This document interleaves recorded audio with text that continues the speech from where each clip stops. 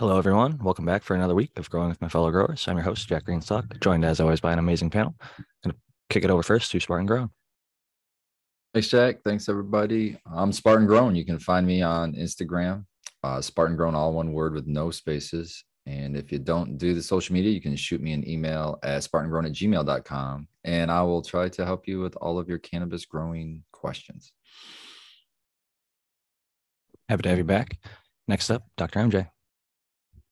Hey, it's Dr. MJ Coco from cocoforcannabis.com. I am excited for the show this week. I'm not sure if any of you guys are going to be out at MJ BizCon. I'm heading out there in a couple of days too. So excited about that this week. And coming up towards Thanksgiving. So a lot of fun stuff coming on. Always enjoy that time of year. I'm looking forward to cooking up some turkey with my wife, Lady Greenstock. Shout out to her. And next up, we've got Matthew Gates. Hey everyone, this is Matthew Gates, Integrated Pest Management Specialist. I'm looking forward to whatever we're talking about today. And if you're interested in professional inquiries, you can check me out at sentinel.com. Happy to have you back. Next up, Brandon Rust. Hey, how's it going, everybody? Brandon Rust here. Glad to be here. You can check me out on IG at rust.brandon. You can check out bokashiearthworks.com. We're having 25% off on the whole site with coupon code Black Friday all the way until December 8th. Good stuff. I just full year fed some Amino N Plus and got my Bokashi Earthworks package in the mail. So appreciate that, Brandon, and happy to have you back. Next up, Kyle Breeder. Hey everybody, glad to be here. Basically what I do is I specialize in feminized breeding. I do have some reg seed lines coming out, some stuff from Ghazni, Afghanistan, and some skunk that dates somewhere in the 80s. Some really cool terpene profiles coming off of those. Not to quite follow suit, but I do have a sale as well on our website at purebreeding.com with the code PURE, coupon code PURE, and 20% off all orders on whatever you get there. And just glad to be here. Sorry I missed last week. I kind of had an injury doing some renovations at the house, but I'm back. Everything seems good, and I'm glad everybody's here and doing well. You always say that you're happy we're still all here and doing well. And last week you happened to, be on the other end of that. So we're happy that you are back and healthy enough to join us. And next up, we've got the American one. Hello, Jack Panel and everyone in chat. I am the American one on YouTube and the American one _with_A Keens on the IG. Most of you know where to find me. If not, if you go to the IG and just type in the American one and a little guy with an American top hat pops up, that would be me. And glad to be here. Good to see everyone. Happy to have you back. And this week I debated going through like a scientific article and kicking it out to you guys like last minute, but I want to find a really good article and give you guys like most of the week to look at it. So we'll look forward to doing that next week. But this week I kind of wanted to get back to something that we've touched on in the past, but I feel like we didn't necessarily break down the two sort of main ways that I see people going about cultivating to sort of not just maximize each harvest, but maximize their year. Like one of the things I've been guilty of myself is not getting my next grow lined up on time as somebody who grows like all of my plants at the same age, essentially in flower, where a lot of people like to do what is known as a perpetual harvest. And somebody I know here on the panel who does that is Spartan Grown. So I want to kick it over to you and kind of talk about why you like going with the perpetual harvest, and maybe we could compare a little bit about how overall it works for you, and if it is able to increase the amount that you're bringing in, or if it just makes things more convenient. Like, what are the overall thoughts on that process? Yeah, so perpetual harvest for me, it solves a couple of issues for me, and how it does that is my perpetual harvest is my plants are different ages. They go into the room around 2 weeks apart from each other. So I'm never harvesting usually more than one plant at a time. And if that holds true, then I'll have the 2 weeks to dry that plant in my dry room before I introduce another plant. That's one thing that I ran into early on with perpetual harvest, was running into the issue of I have an almost dry plant in my dry room. I put a fresh cut plant into it, and it rehydrates that almost dry plant. So that's one thing that I had to really space out at least 2 weeks so that I get that time to dry that plant out. But other than that, it breaks up my work. I don't have a whole light of plant. I usually do 4 lights per plant, or 4 plants per light. And if I were to take down 4 plants, that would be a lot of work for me to get through quickly. And right now I take down 1. So I take down 1 plant, get that plant trimmed up. It spaces out all the work. I don't have any point of time where I have a huge amount of work all at once, because at the most it's 1 plant that's going to take a lot of work. And so to run perpetually, it really breaks up all of that work into a more manageable amount of work for like a home grow situation. It also allows me to grow different flavors. In a home grow situation, if you monocrop, most people start to get sick of the same flavor again and again and again and again, just kind of like food. So to be able to have different cultivars next to each other in the flower room allows me to basically just look at my stock of what I have in stock of usable flower. And then that will help me determine what I want to get into my rotation next, because whatever's the lowest, whatever I'm closest to running out of, that's what I want to grow next. And if I can keep my stock at least, flowers in each jar that way, then I'll always have like multiple choices on flower rather than just one thing to smoke all the time. And then the perpetual harvest challenges, though, it really is challenging to train plants so that they're the same height at different types, at different ages, because you have the bolt to deal with. So a lot of the times I have to just keep my light at the perfect distance for the tallest plant in there and let my plants kind of grow into it.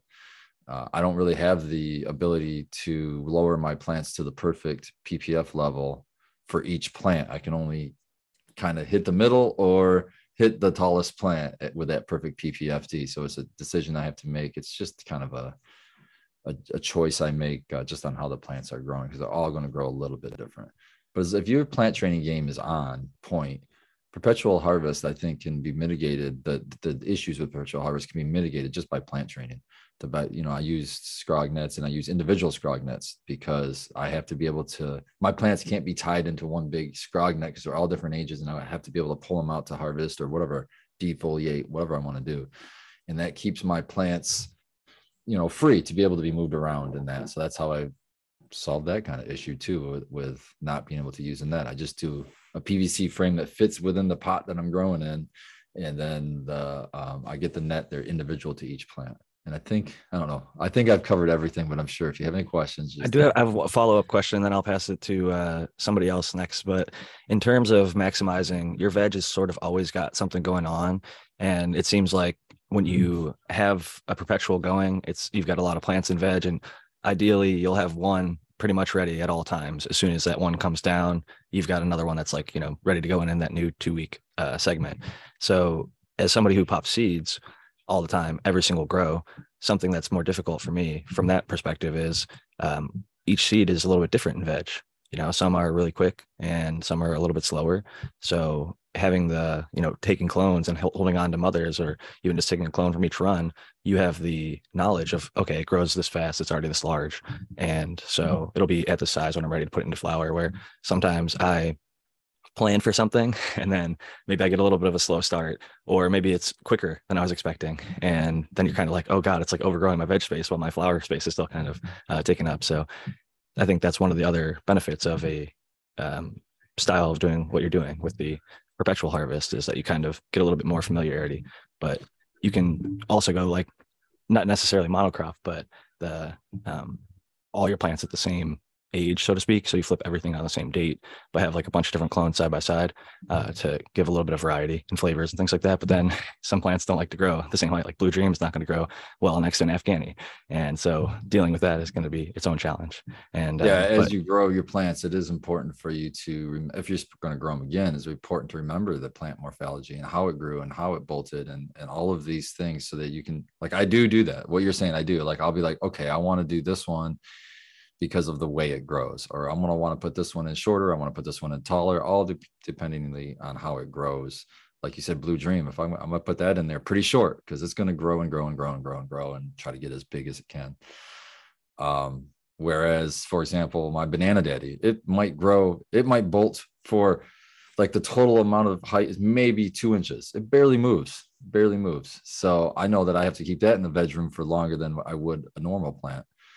But honestly, I don't plan my veg like I used to. That was a headache, man. It was such a headache to try to plant it because, like you said, these are living things. They're going to do their own thing, whether you like it or not. And so now, instead of going by dates or times, or I just go by the height of the plant. I train them all the same in veg. I try to make them a little bit bushy just to fill the space. I know that my container is like a 2x2, almost completely a 2x2. So if I fill that 2x2 space with the plant, that's all I got to do. I got to train it so it's flat and covers a 2x2 space. And then when it's tall enough, it goes into veg, or it goes into flower. So honestly, I'm just going by the height of the plant more often than not, how big it is, on determining what is going in next. Now, when I pull the clones, or if I plant that seed, I'm going off of what I have as dry flower and what I want to, add to that dry flower. But when it comes to actually flipping, to making a decision, what's going into the flower next to fill the hole from a harvest, it's going to be the tallest plant. It's a good point. And like you were saying with the veg, especially when I'm growing from seed, like if I'm really crushing it, maybe I could get a plant to like a foot tall and like trained where I want it in like 25 days, maybe 30 days. But on like in the colder months or something, or if things just don't go perfectly, it might be 35, 40 days, maybe even 45 days. And if you're planning things out on your calendar, a 2-week difference changes. Like if you mess that up a couple times, you lose a whole harvest. And I've been victim of that also with like I was talking in the past about just being negligent, not lining things up or not cleaning things quickly enough and doing all the things that need to be done to stay up with having your harvest after harvest. But I want to pass it next to Doc, because I know that you kind of are on the same strategy as myself, where you're just popping new seeds every single grow and then taking those all the way through your harvest, and how to maximize your year with using that strategy, because there is some sort of element of unknown. Even if you have a pretty dialed in veg strategy, sometimes there's some variability. So I'd like to hear kind of how you go about getting the most out of your grow with that approach. Yeah, I mean, well, first of all, I think that if I really wanted to get the most, like if I was doing this for maximizing production, I would have a perpetual setup. Probably not exactly the same way that Spartan has. I think Spartan's really interesting sort of case of how perpetual grows can be adapted to home grow situations. I mean, having lots of different plants of different ages all in one flower room. Normally when I think of a perpetual grow, I think of having plants that are all the same age and having several flower rooms supported by, one veg space, one sort of germination space. That's another way that growers can set up to do perpetuals at home, but like not everybody needs to have 3 or 4 tents going, and harvesting every 2 weeks or 3 weeks or whatever. So at least a whole tent every 2 or 3 weeks, right? So Spartan's plan of, harvesting like one-off plants every once in a while, I think that that's an interesting way to sort of maximize. It does introduce a lot of those training sort of challenges that he's talking about. And the one thought I wanted to say there was, I think optimal light height is sort of overrated, especially to the extent that you have enough light. You don't have to worry about, like, if you've seen a par map at 18 inches and you think that that's really good, having a plant that's 24 inches away or even 30 inches away, as long as it's still getting good direct light from everywhere in that tent, it's going to be fine. So the distance from the light in a reflective space, I think that's sort of overblown. I would think of the hanging height more as a minimum hanging height, as opposed to like, I absolutely have to be at that. It's sort of like, don't get closer than that, but being further away is perfectly acceptable. And the one sort of caveat there is you don't want to have like, a little plant growing next to like a big tall plant, because that big tall plant is going to shade out some of the light. Even if the little plant can like look up and like see the light, it can't look over at the other wall and see any reflective light coming back off of that wall, because there's like a big plant next to it. So those are the sort of height issues that you have to be worried about, I think, in a situation like that. Absorbers versus reflectors. What's that? I said it was like photo absorbers versus reflectors, essentially. Yeah, absolutely. You got sort of a photon sink that's soaking up all the photons and giving you sort of the red shade effect to the plant, which it won't affect the plants too much during the flowering, but it does sort of send the signal to them that they're underneath other plants.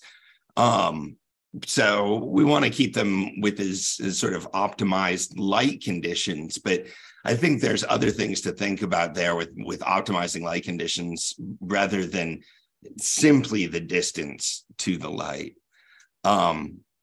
Anyways, in my own situation, yeah, I mean, I like to optimize in the space that I have. I grow pretty quickly. I try to grow a dense canopy and, hit good yield per square foot numbers in my grows, as well as sort of yield per micromole and yield per watt and sort of the energy consumption that we're doing. So I train and flip my plants. I usually know how long things are going to take, but sometimes they take a little bit longer because life gets in the way and you don't do everything perfectly. So yeah, like you were saying, sometimes it takes 35 days. Sometimes you plan everything to take 28 days and it takes 35 or it takes 42 and you got to just sort of roll with that. But I do think that that's where, you gain on sort of the efficiency of your grow, is keeping everything tight, keeping the plants happy the whole time, and sort of having the right kinds of equipment for the size grow that you're trying to grow in to have the best results with that. Yeah, I'm just growing right now myself in one 4x2 tent. And I skipped 2 harvests this year. So I need to get kind of back on the stick here. And I am running low on product eventually, but having, 3 harvests a year generally out of a 4x2 tent, is more than enough to sort of satisfy my personal consumption needs. It's a good place to be at where you can just completely, make up for where you don't have to go buy any. I mean, that's where I think a lot of the people in the cheap home grow are trying to get to if they're not already there. And if they're there, trying to stay at that point, and then maybe, I think of it, the maximizing thing as just like, it's always good to measure and have goals because you can always improve and get a little bit better, even if you have like the terpiest, most flavorful, like lowest yielder, like making that like 5% or 1% better each time and just trying to learn it and get a little better. And also, it's a wonderful medicine. So if you have friends or family who benefit from cannabis, having extra to be able to just hand out is always nice, because even if we don't use it all, it's like a great thing to just, people don't have cannabis gifted to them often in their lifetime. So like when you do that to people, it like really has a profound effect on people, especially like if you don't know them that well. I was just at an event for my wife's work, and it happened to be a concert, and we had like these big packs of fucking joints because we were there with a company, like a cannabis group. And at the show, there was like 7 joints in each pack and I had 14 on me. So I was smoking them, and I'm like, well, people around me, like not everybody was smoking. So I would light one up and just hand it to somebody, be like, they'd like try and hand it back to me. I'm like, no, just fucking hand it around. So I just like, I don't want people to be like, jealous or envious. I'm like, you fucking smoke along with me. Like I got the shit for free anyway. So I might as well hand it out and let you enjoy it with me, because I don't know, it just makes the whole experience better. There's much smoke in the air. The people at the venue, it was a small venue, and like even the people performing were like, damn, like San Diego, you guys really bring the smoke in the air. It was a lot of fun. But anyway, I want to. I think that's one of the joys of being a home grower. Yeah. Generally, when I hang out with my friends that smoke and that don't grow their own, like they don't have to show up with any cannabis. Like we'll smoke all they possibly want, like the whole time. And I mean, it's basically, it doesn't cost me anything. I mean, I'm doing this anyways. Like growing cannabis is my hobby. It's like something that I do. It's also something basically part of my occupation at this point, not to sell it, but to like be up to date with these things and to sort of understand what's going on in cannabis. So like, having a surplus of available cannabis flower in particular to go through is absolutely one of the joys of being a home grower, with friends that don't. Yeah, it's the hardest thing to replace too. you can really put a sprinkle on top and make it even better when Yeah. you consider, at least here in Michigan and a lot of other states, but I can only speak on the state I'm in that I know. But in Michigan, where it's legal to gift it, man, I am proud of myself for the fact that I now am the supplier for both of my parents, my mother and my father, and they never pay a dime for it. That makes me feel so good. It makes me feel so good that I know the source of the medicine that they have. I know that I grew it and there's nothing crazy on it, and that I'm able to give back to my parents who raised me. I feel like I, owe them something, right? And to be able to give them medicine and then come back and then tell me, oh, I like this one. This is the best I've ever had, and stuff like that. I couldn't be more proud. You know what I mean? Yep. I could have everyone on the panel, and I love you guys, but every one of you guys on the panel could tell me that the weed that you smoked was the best ever. But my dad telling me that it's the best he's ever smoked in his life. Come on. No, I mean, that's what it's all about, man. It's a special moment when you get to connect with your family like that. And unfortunately, my family is not the most, at least my parents aren't the most into cannabis. I wish they would have been. And you never know. It's never too late. My mom's still with me, so she might change, but I don't anticipate it. But it's really cool to hear that you're able to that connection and take care of them in that way because um, as somebody who, I had a great relationship with my parents, it's good to give back because if they took care of you, if you're fortunate enough to be in that situation, it's always great to be able to give back to your family.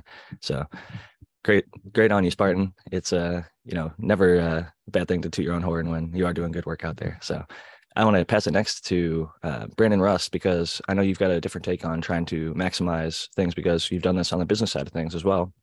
But even before then, you were kind of more on like I'd say like home scale. And your approach was, I really liked when I came out and saw in San Diego what you were doing here, but now to see it at the commercial form being successful at a larger scale is really cool to see. So I'm just curious your take on maximizing the year versus just like a lot of people think about just like, how do I get this crop the best versus like, how do I keep everything in line to do the best throughout the whole year? Yeah. So my approach, if you're limited to in space, and let's say you just have your one flowering room, if you have multiple rooms, you can do a perpetual. Depending on how many rooms you have, you can segment that into, if you have 2 rooms, you could harvest, maybe once every 4.5 weeks. If you have 3 rooms, maybe you can harvest every 3 weeks. If you just have the one room, I always recommend, and it's something that hasn't been talked about, running all the varieties that you want to run in that particular room, and knowing pre-hand what you're going to do for your plant maintenance, because every variety is different as far as like the growth and stuff.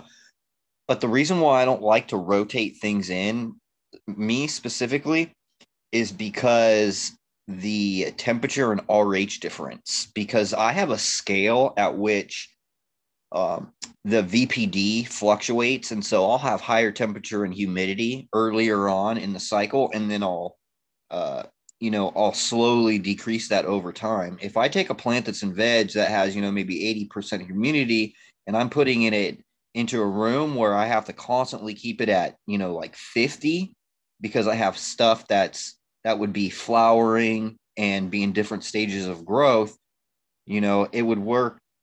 It's kind of a disadvantage because you can't, really dial that environment in to that specific cultivar. And so you're gonna, you're not gonna be able to maximize the genetic potential of the plant, and you're not gonna be able to change you're gonna have to keep your temps and find stuff that works at that temp. What are some like temps and RHs that you would feel like are too high for certain stages of like later flower you want to avoid for mold or mildew or whatever? Yeah. So one, it's also contingent on cultivar, because if you have a variety, let's say like Bicket OG, that has really low leaf to calyx ratio, so it has a lot more flower, and then it's also distributed over a longer period of space. Like the buds aren't super fat. There's a lot of them, but they're just spaced out further. You're going to have better resistance to things like mildews and botrytis and things of that nature. But if you get something like maybe like Afghani bull rider, for instance, that's really, really fat, you can't have those temperature and humidity at 70 or 68 even. You have to bring those down. There's varieties like that have really heavy flowering sets that get really dense pretty quickly, and you need to be able to mitigate your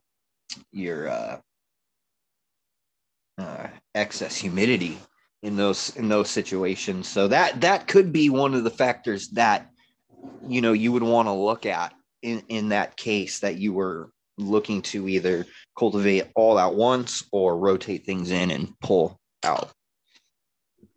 Yeah, I agree. If it's expensive for you to get your RH down, I think basically it's a relative humidity issue, right, Brandon? Like, you can tolerate a higher relative humidity earlier in the flowering period than you're willing to tolerate later in the flowering period. Yeah, because if you were to look at like my charts, right, for my SOPs, we're starting off with pretty relatively warm, humid environments. Yeah. And the plant likes that. And especially in the soil environments, those types of environments, they expedite the nutrient cycling process and, that whole all the biological functions. Sure. It just has more energy, right? And so when we're looking at that perspective, it's better, but we have to mitigate that humidity, and we have to keep the temperature, obviously, to keep in our VPD in range. But that goes down over time, and we're ending at maybe, depending on cultivar, anywhere between 45 and 55% RH. Right. But see, I guess where I'm just sort of rubbing up against, I would talk about it differently. I don't think that you're really doing it for VPD reasons. Like the optimal VPD for the plant's transpiration doesn't really change during the flowering period at all. But no, we're just decreasing those temperatures and those humidity because more moisture in the air, especially when those things peak, right? If you have a system where your lights turn off instantly and they don't ramp down, right? The load, the water will condense, right? If there's a large amount of humidity, as soon as that water vapor in the area rapidly cools, it condenses. If the that plant gets that. That plant registers that in those microclimates that are created around the phyllosphere, around those calyxes that are tightly. Well, now that depends on sort of how you're managing climate. But let me just finish what I was saying in terms of like VPD is important in terms of transpiration. Most of the rest of the things that we manipulate climate for isn't because of VPD. It's because of, in this case, when we're dealing with the risk of mold and bud rot, it's primarily because of relative humidity. And the effect of lowering the relative humidity does increase the VPD, but we're not doing it because we want a higher VPD. We're doing it because we want a lower relative humidity. But what I'll do is, if I'm decreasing my humidity, I also decrease the temperature. That way I stay within that range, but I'm mitigating that excess moisture in the air. You know what I'm saying? Because if I'm decreasing RH, I'm decreasing the temperature.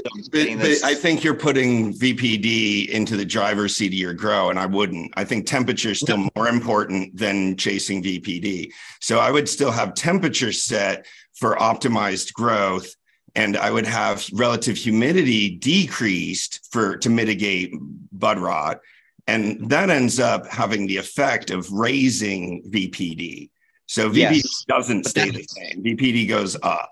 But that's not how I cultivate, though, because the way that I'm doing it is like when we get further into flowering, the temperature slowly decreases with the humidity as well. So the VPD will actually stay the same. And I'm not doing it just it's all correlated, right? And that way I don't create, a dynamic with my water situation. If they're transpiring more, then there's other reasons to lower the temperature, like you might want to bring out more color and preserve more of the terpenes. Yep. But there's reasons to keep the temperature higher too. For maximizing and I don't think that keeping VPD the same is sort of going to be one of the more important things about managing climate during flower. VPD generally goes up during flower in most grows, even if you are lowering the temperature. I don't think it's worth lowering the temperature enough to maintain VPD when you're dropping your temperatures down to 45% or something. I just don't see the benefit there for the plant. If you're starting, your temperatures at around 84, and then you end at 75, it's not that drastic, of a swing over a 8 or 9 week, Yeah. period Okay. of stuff. Sure. But you mean if you're doing that and you're going from 75% humidity to 45% humidity, and you're only lowering the temperature from like 84 to 75, then your VPD is going up. It is going up. It's increasing during that time, but we're still staying in. What I'm saying is we're still staying in an optimal range. It's like the green range, right? For the plant. I'm sorry, I was getting my thought confused on what you were saying. Yes, you are right.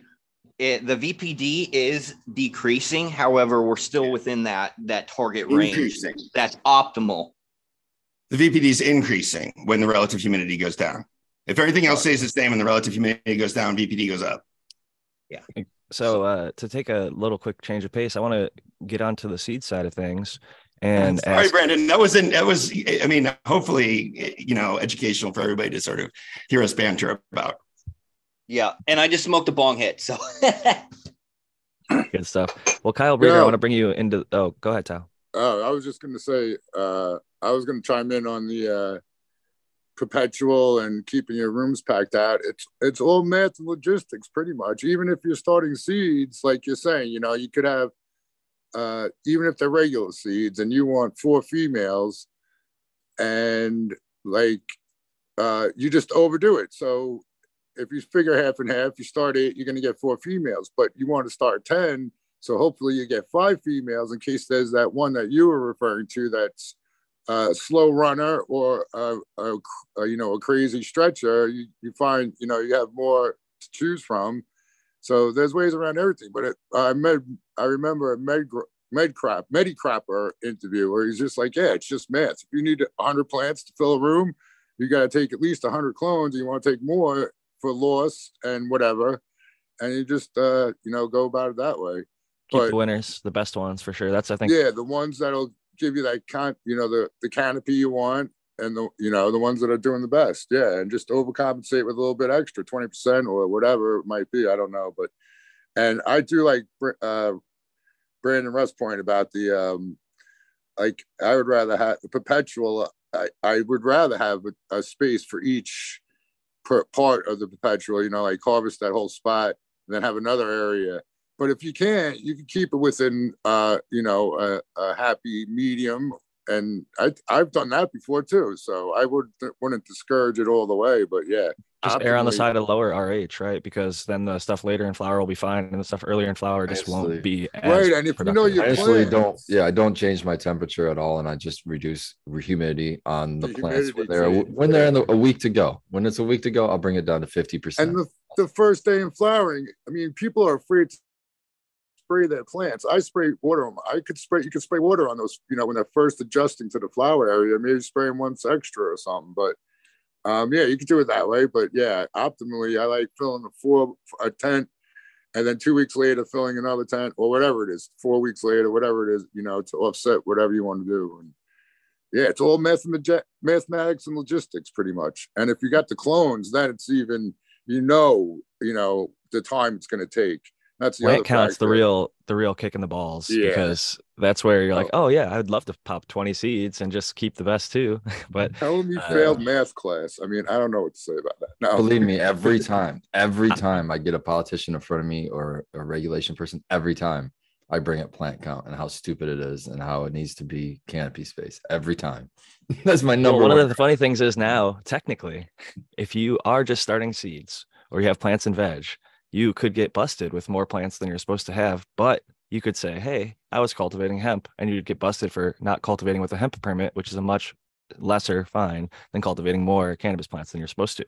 So keep that in mind, folks out there, because most of your local places aren't sophisticated enough to be able to test the difference between high THC cannabis and hemp. All they can test for is if there's THC in there, and most of them aren't going to go through the extra bullshit. So just one of those things to keep in mind if you want to start a few more seeds. In certain places, like I've heard in certain states, if it's under 6 inches, it's not a plant yet. Or if it doesn't have roots yet, it's not a plant yet, like in Michigan. California, unfortunately, I think as soon as it's a seedling, it's considered a plant. So we have 6 if you don't have special permissions for medical licenses and things like that. Somebody's going to test this though and say that, you know, only the flowering plants count at this point, basically, since everything else can be considered hemp. Yep.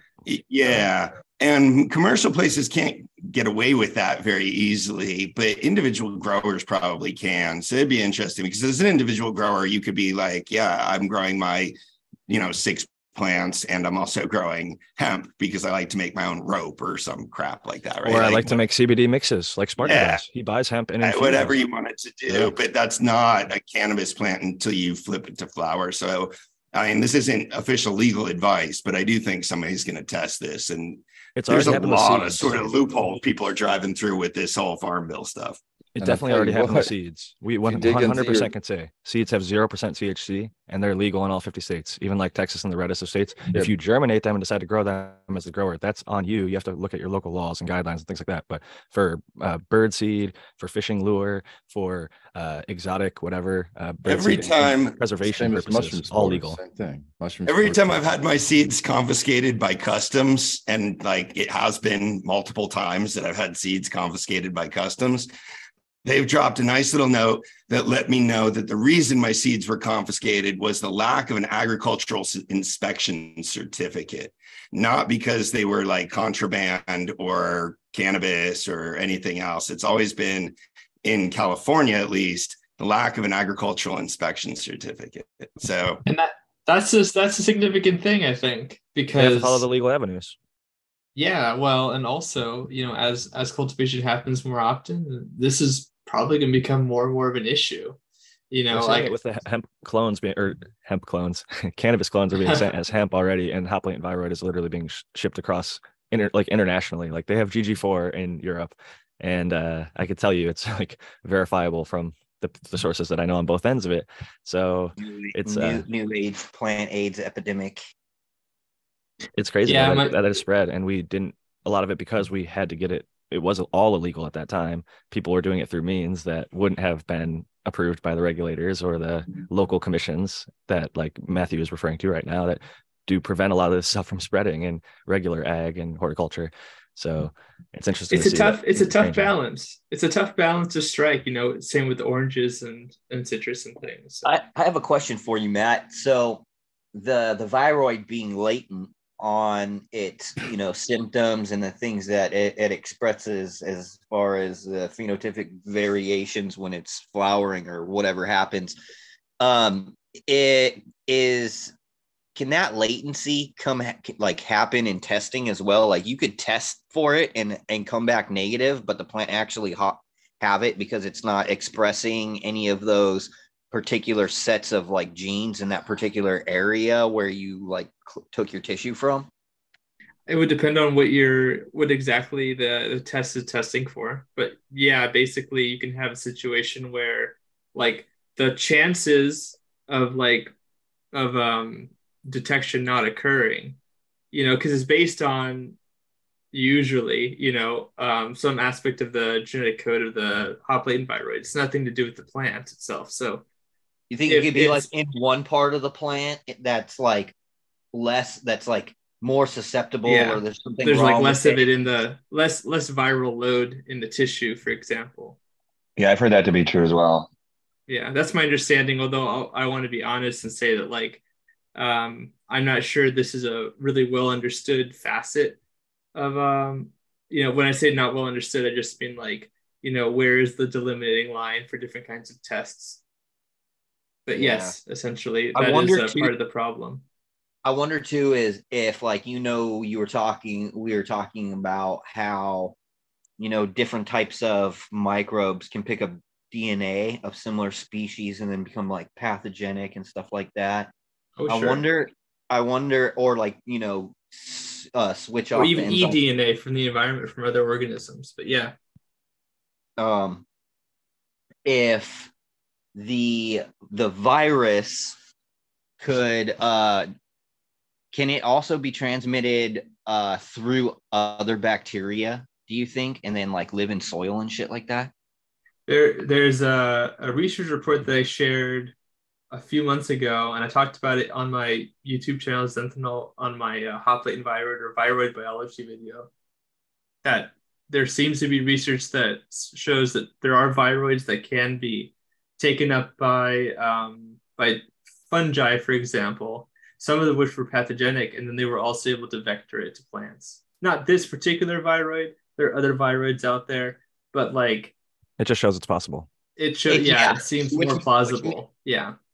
which means is scary. It's probably possible, which sucks. Yeah, some other people were talking about recently the potential vector through water, and I guess and through the root system. And I suppose that I think that also is considered possibly plausible, but I'm not remembering who said that, so I don't want to be like misguiding anyone. But It would make sense to me from a physical contact perspective, because it seems like the contact of the roots is like similar to the contact of the leaves that we know does transfer the mechanical transfer from one plant touching another, right, or yeah. scissors cutting a plant and then cutting another plant and having it transfer that way. I was also thinking, just as we were talking about the testing, maybe showing negative, if it was infected that morning, for example, versus like a week ago or a month ago, then the total viral load might be like at the top of the plant, where another plant that had hop latent viroid like touched it, or the cut was taken to start another clone or whatever with maybe dirty scissors. And if you took your sample for hop latent viroid from like the bottom of the plant or the top of the plant that was far enough away, and it just happened that day, maybe then it would show negative. But if it had been infected for a week or a month, you're more likely to get the detection potentially, because to my understanding, it's not systemic. It is like localized, and it starts to spread throughout the plant. Eventually it'll go through the whole plant, but it's not like one of those things that as soon as part of it gets it, the whole plant is impacted or affected. And I think I might have mentioned this on another show, but I've seen studies that are saying this viroid, hop latent viroid, can be as much as a 50% reduction in yield, which that is like anything but latent, but it'd be difficult to say until the very end, I guess. But yeah, that'll make a lot of people learn how to identify and work around this, because if you're going to get half of what you're expecting based on this potentially, that's going to be a huge deal, and the industry is going to be paying lots of attention. I'm seeing tons of talk on like the amount of it in seeds and how to sterilize. People are saying like use 10 to 20% bleach versus hydrogen peroxide and other things like that. But there's a lot of talk. That's the good thing. That's their silver lining, is now everybody's talking about it. Now everybody's taking more precaution in what they're doing, and hopefully we'll stop spreading these future viruses too. These practices will be picked up, these SOPs, and people will be more careful. Just stay in house, man. Don't let anything into your grow. Stop all alien intrusion. Hey, you bring in seed, Tao. I know.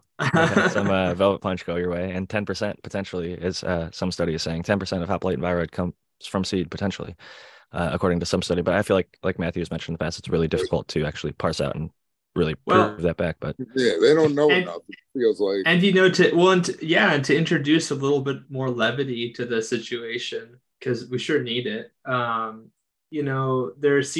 There may in fact be, and I think there's been, I think Kevin McKern has talked about this, the potential for cannabis plants that have some level of resistance to hop latent viroid. That doesn't mean like it's a sort of expelling it from the body or anything, but it could go a long way to like maybe stopping spread or making other sorts of incompatibilities possible. Not as much of a reduced yield, like maybe some are or 50%, even that, exactly, just tolerance 50%. of the pathogen. Yeah, if it gets 10. into the plant but it does nothing. Yeah, exactly. Like then it's not nearly the crop killer that it would be before, and that's good enough. Compared to what you said, the alternative is. I will say this: the most of it, I would say, is probably being spread through clone at this point. Most of us would admit, if it is possible. It seems like it's possible from seed, but it's happening in a smaller amount. And to give Kyle a chance to jump in here as a seed maker, we're talking about maximizing our harvest throughout the year. As somebody who makes seeds for your business, I'm curious kind of what your process is to try and make sure you're staying in stock with your seeds. Like, how do you line everything up to make sure that you're always able to keep the people out there who want your seeds in stock with them? Because a lot of people like myself grow new seeds every time and maybe don't keep cuts and want to rebuy that pack that they grew last time that was really fire, and they want to grow it out again. So what are your thoughts on getting the most production throughout the year as a seed maker?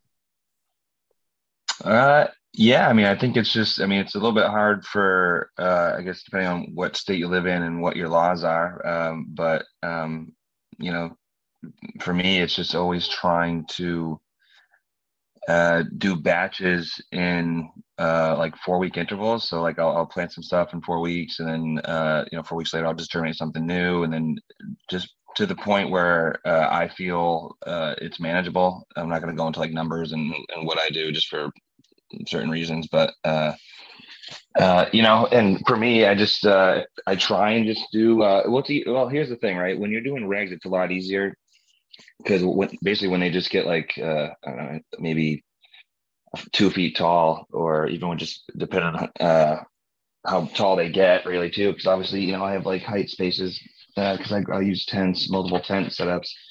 I'll just flip them right away, and then for regs, it's easier because you just let the male do its thing. But typically in those scenarios, you want to go a little heavy because you're probably going to have some varieties that you don't really want, or that don't really, you don't really want to bring forth into the next generation. When stuff that's like heirloom or kind of rare, like with what I'm doing now, like the skunks and the gosling seeds, I typically will like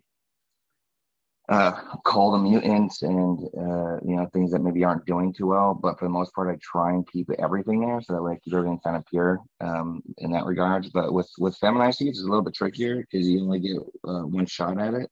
And so for anybody that's trying to maximize seeds with maybe feminized breeding, the goal is to ensure that you have a female that is going to dump pollen, because I made a few mistakes last year where I had like these 4x8 tents full. And I kind of was like, and it was a very foolish move, but I was kind of relying on the fact that a female that I had reverted in the past would almost do just as well. But I was trying a new product, and I basically had two full grown females that reverted but didn't give a single hair of pollen, and I lost like an entire like 5 months of work because of that. So I think for anybody that's trying to maximize, if that's kind of what we're talking about, is to ensure whatever product you are using to reverse the female, that female does have a very good potential of dumping enough pollen so that you're not in a position where you lose everything. Because it's just a lot of time to try and prep, and to time, and to ensure that especially with the you got to spray the ones that you are spraying have to go into flower first, and then you're trying to time everything with that, and then you got to put them into the other 10. And then if you're trying to do, like for me, typically I'll probably spray, I'll have like 4 separate tents with multiple different, maybe sometimes even like the same, like let's say I have like a blueberry, a strawberry, and a cherry type female. I'll have each of those in each tent, but I'll have 2 other tents with the sprayed females, and I'll maybe combined a little bit in each one. So I've just a good variation of multiple different crosses going through everything. But I mean, the key for maximize, if you're feminized breeding, is just to ensure that you have females that really work. And then at that point, it's just you kind of timing it. But for me right now, I'm starting to get into more heirloom stock. So like I have like tons of stuff that all you guys would like fall in love with. Like I just got really lucky, and it's not my doing. Like I just got some really good stuff from like a lot of Vietnam vets and stuff a few years ago, from like 1970, 1960, 1980. They're like old film canisters, and a lot of them won't germinate. And something that's really cool, it's a little bit off topic, that I just want to shout out, because I got to leave at 8. But I was talking to somebody that like specializes in tissue culture and all that stuff. And basically what they're saying, and I didn't know this, so maybe I'm foolish for not knowing it before, and maybe you guys already know this, but you can have a seed that's extremely dormant. It has, and as long as the embryo inside, if it's intact, has zero stored energy, meaning it won't germinate. So, typically in the past when I would germinate seeds and they wouldn't grow, it's like, oh, they're junk. Well, there are ways to reintroduce energy into those embryos and make them grow again. So for anybody that is listening, or anybody that's on the panel and doesn't know, or maybe you do know, if you have seeds that aren't germinating, but they're something that you really care for or like, don't throw them away, because maybe I would hope in the maybe next 10 years, they'll have things for maybe home growers, or ways that we have as home growers have access to these like agar gels and stuff that you can reintroduce those seeds and still grow them. Because I was like tossing shit, but now I know I just hold on to everything. So I thought that was you can pretty cool. buy those kits right now. Like there's a couple tissue culture labs on Instagram that like sell kits with the right hormones and things like that. I'd even seen yourself in the past with your like 80s and 90s seeds use, I think it was 150 part per million was your best rate, but you tried like 50, 100, and Yeah, 150 yeah, ppm yeah. And of that stuff GA3. definitely works. But I always thought that maybe you were still searching for maybe 1 or 2 out of the 10 that have potential to germ. I guess what I was kind of didn't know is like you could have a seed that has will never germinate, but with upcoming technology, you can still get them to germinate. And I just thought that part was really cool, because I'd find 10, I'm like, oh, well, 8 did and 2 did, the other 8 must be trash. Well, no, those 8 will still go. You just need to have the right formula and then gels. And a lot of that stuff, you have to go way beyond those. What was I using? I forget what you said, that product that I was using. GA3, gibberellic acid. Yeah. You have to go a little deeper into that kind of stuff. But yeah, that's what they use in tissue culture. It's a lot of hormones. I've been looking into it myself. I'm very fascinated with the process, and it's a lot of hormones, really. Gibberellic helps with germination. That's one of them. But they're doing stuff to stunt hormones too, to keep them really tiny in like test tubes, essentially, and preserve it. And they're also doing things to clean it up. But there's a lot of really good tissue culture people out there. If you look into it, a lot of people are sharing good information on that. So I also want to ask this one quick question before I welcome Noah the Grower into the room, because he just jumped in here. Kyle, you mentioned you had a pheno that dumped one time, but then you changed sprays. I'm sort of the if it ain't broke, don't fix it sometimes philosophy. Yeah. But what spray worked and what spray failed you? So STS is tried and true, but man, is it a hassle, dude? Because you got to spray like every third day, and like especially if you're like in your house, and like depending on what you'd have to have almost like a trash pen, because you're not going to want to have where you're spraying STS. You're not going to have your flowering bud that you're going to maybe want to smoke in that same pen. So just between like having a dedicated area, you're spraying every third night, and obviously if it's a little bit bigger than 2 feet, well, like the ones I had were like 4 or 5 feet, so like you're making tons of concoctions, and it's like this whole mix ratio, and you're adding the thing. It's like a 20-minute endeavor, and then you're doing it every third night. It's like just a wicked long process and a lot of work and a lot of chemicals. So, but it works, right? So, but when I found this other product, it's just a one spray and done. And man, when you're trying to breed and you just have tons of cuts and cultivars and rotations and timing and all this stuff going on, that one shot deal is like the best thing since sliced bread, man. So like I changed it, and obviously that's the problem. It's basically what the specific cultivar I'm talking about is New England Rock Candy. She's very she's just very picky, and I've been trying to get S1 seeds from her for a while, but I haven't gone back to STS. But I think that's because I think you basically need to kill her in order to get something for it, because she's like just so stubborn.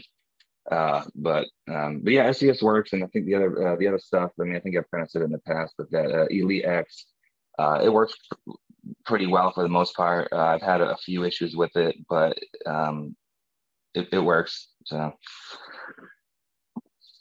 All right. Well, I want to give Noah the Grower a chance to jump in and introduce himself. How's it going, everybody? Sorry I'm late. I'm seeing out my grandkid, but yeah, just kind of listening and catching up with what you guys are talking about. It's all good, man. That's time well spent with the grandkids for sure. I'm happy that you get to do that. And we were kind of talking earlier about maximizing production. When I kicked it over to Kyle, I was obviously kind of focusing on the seed side of things because that's his focus. But the rest of the crew kind of went around sharing their strategies on how to maximize production throughout the year. And I was curious if maybe you have any ideas about, instead of just focusing on like one harvest at a time, how to get your full calendar year maximize like the most yield throughout 365 days. That's a good question. Man, I would, from my point of view, I'm going to be trying to just constantly be rotating everything in, new clones, transplanting, just every single, when you pull light down, try and be vigilant about trying to get it done that day, because it can be a lot of work to pull down a light, even just one, and then get that area cleaned up, get everything in there, get it in the net, and then if you got to, on the other backside, transplant something from a 1 or a 2 into a 5 or a 7, just so that, because even just one day, I was just talking about this the other day, if you miss one day, every single light, it's two months, roughly at 6 days, a year you miss, you add that up over, 10 years, and you're talking 2 months you missed. So just constantly just rotating it, just constantly doing the work, nothing glamorous, just the stuff that you're supposed to do, just doing it on time would be the trick that I would tell someone to do. Do you work like on a particular schedule though? Like, do you work back on the time? Like, are you thinking like, oh, I've got to take cuts X amount of weeks, or is it more based on like, okay, this is finishing up in flower. I've got stuff in my veg room, and when it's at a certain space, because to keep it's sort of like a factory, at a certain process. Like, Yeah. you got to keep it all rolling, but there's timing involved with it too. And I've noticed where um, the struggle for me tends to be sometimes the difference in the seasons where in the summer things tend to grow a little bit quicker. So I am Yeah. shortening up my veggies a little bit. And in the winter, things are just a little bit slowed down. I am mitigating that now that I've got one of those heat mats that you can adjust the temperature with like a dial. I don't know why I was so cheap and waited so long to get one of those. Wicked smart move, Jack. My old heat Yeah. mat, man, it fried the shit out of things, and I tried to like wrap Yep. it up with towels or do other things to like, make Yep. it work. But once I got that one with the probe on it, man, it makes things a whole lot easier because not that San Diego's freezing, but I don't have air conditioning and we don't really run the heat. So when it's, in the 50s outside and it's, 50s or 60s in my house, then the plants aren't going to be very happy. So throwing a heat mat underneath the tray, getting them up into the 70s is like much, much happier plants. So I don't know why I really cheaped out on that for a long time, but it was one of those things that I thought maybe I could get by without because a lot of the year things grew pretty well. But then when you start actually looking at the calendar, like Noah's talking about, like just a couple days, and the way he was doing the math, like over years, it really adds up. But even on the single year, it can add up on basically knocking off a harvest. Like I've had years where I've gotten 5 crops in. I've had years where I've gotten 4 crops in, and I've had years where I got 3 crops in. It all just depends on how efficient I am at getting all those things done. And not necessarily like the 5 crop years were the most yield. Sometimes I'd veg smaller and I get shorter plants and be a little bit less yield each time. And there comes a balance, I guess, in trying to get the optimal thing for your particular grow area and cultivars and all that stuff. So it's good to hear you mainly just focusing on the diligence end of the things and doing all the stuff that you're supposed to do, because it doesn't have to be glamorous, but that can be what gets the job done. And I think we've talked about stuff like this in the past, but repetition is important. I think it helps people learn. We don't just if you read something once, it's easy to forget. But if you hear about it once, twice, 3 times, 4 times, it sets in a little bit more. And it makes it a little bit easier for people to learn these types of things and realize why they're important, and maybe even just be reminded if they're slacking like myself. And when you start to do everything right, or at least try your best to do everything right, it's amazing how things start to work out. And I'm seeing that now, because when you go through everything and do it the right way, the plants are much happier. And when you don't do it, it's humbling, because the plants will tell you, they'll either grow slower, or in some cases they'll like start to look ugly, they'll get like yellow tips or burnt leaf or whatever, like curls and other things, and they'll start to tell you like, hey, we're not happy. So but with that said, Kyle, I know you said that you had to leave at 8. It's coming up to the 5 o'clock hour here on the west coast, so that means it's about 8 on the west coast over there, or east coast I should say. So go ahead and give your final thoughts and shout outs.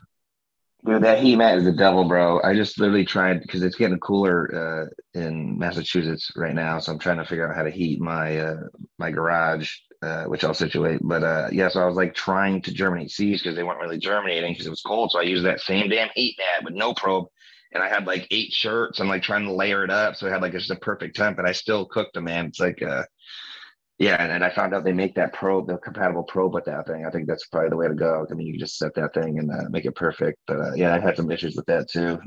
But don't trust the probe. I use the laser temp gun. So like my probe is actually set to like 90 or something, because my temp gun, that's what makes it so that the like soil and plant temperature is in the 70s. So you just kind of got to figure out for your environment what actually the temperature really is versus what it is telling you that it's going to be. And it depends on where you place the probe as well. So, always glad to be here, guys. Apparently, I haven't really talked about this, but hopefully, come April, I start that grower job.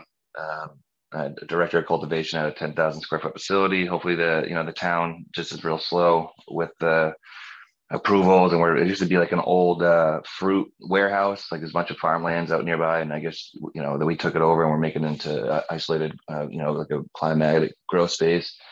So hopefully April it happens, so I can finally quit my my day job, because I'm kind of sick of being an electrician. But so I pray for that. But other than that, still trying to give seeds to the community. I had some Gosney and skunk seeds coming out in probably, I want to say 6 weeks.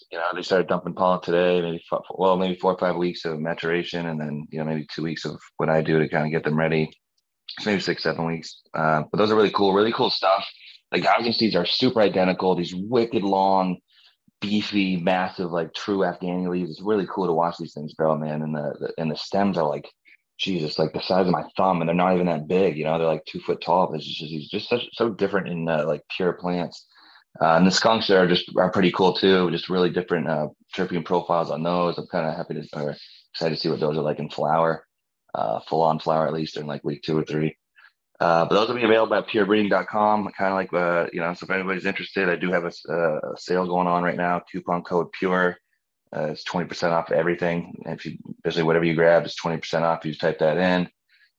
And yeah, cool stuff coming. Trying to work on stuff, trying to get new stuff out there. I'm going to bring up some more old stuff for everybody. I think just, it's just pretty cool stuff to kind of get into. I like the older stuff. But anyways, I'll stop blabbing. But happy everyone's still doing well, man. I'm glad to see all you guys' faces every week, and I'll see you guys on Sunday. Have a good one, Kyle. Grow love, Kyle. Take care, guys. So on the spirit of seed production talk, and I was talking at the top of the show about how I just got my Bokashi Earthworks package from Brandon in the mail after the post office lost the first one, unfortunately. But he promptly replaced it, and within that, he had a seed pack in there, which was High Divorce Rate from My Name is Earl, which is like a wedding cake BX4, I think, crossed to Das Funk or something. And then you cross that to Limelight, Brandon. And one thing I've noticed is your seeds tend to sell out quite frequently whenever you list them on the site. And I know it seems like more of a hobby or craft thing at this point. And I'm wondering if you're planning to at any point maybe expand your seed production and maybe go more full tilt into that side of things and getting your genetics out into the world, because I've been impressed by the stuff that you've created, the clones from the Limarilla, and just getting excited to pop some of the seeds that you've sent me so far. But seeing a lot of really good results from people all across the world growing it. And I'm curious, what are your thoughts and plans for the future with your seed production, and what's your kind of current seed production like? Yeah. So nothing, I don't have any huge plans on expanding that. What I do is find stuff that I like, and all the stuff that I released as that from that last Black Lime Reserve. The main thing that I wanted to get out of that was to put that back onto the Limarilla, and I work this line. I've been working it since 2014 or 2015, I think. And it's Gorilla Glue times Black Lime Reserve. So I have Gorilla Glue. I have a really awesome Black Lime Reserve male that I selected, that I used on all those crosses. I can see the characteristics that it adds. And I've been, so I'll recreate the Limarilla, and then I'll select another male. I'm just doing a bunch of line breeding with that Limarilla and all the different lime lines. And I'm going to keep doing that. And then I also have the Gas V2 F2 line that I've been working. And I haven't really released any of that, except I did do the back cross into Starfighter. So the whole thing is Mac and Starfighter. So it's gas, a pheno of gas that I personally selected. I crossed that into the gas, by the way, is Mac 1 crossed into Starfighter. So I took that, crossed that into the Mac V2 male that I used for my Blueberry Train Mac, and a couple other stuff that I never released. And then I F2'd that. So it's Gas V2 F2. And I have that. And then Capulator sent me like 200 of the original F1 Mac 1 Starfighter crosses. So that's a project. And then my Blueberry Train Mac project. So I have 3 different projects, but I'm not going to be producing any seeds. Whatever's on the website right now, that's it for a pretty significant amount of time, because I'm going to be running through a lot of what I created, finding stuff that I really like out of those lines to progress. So it's going to take me a while to search for exactly what I'm looking for. So I'm not going to be really producing any seeds for a while.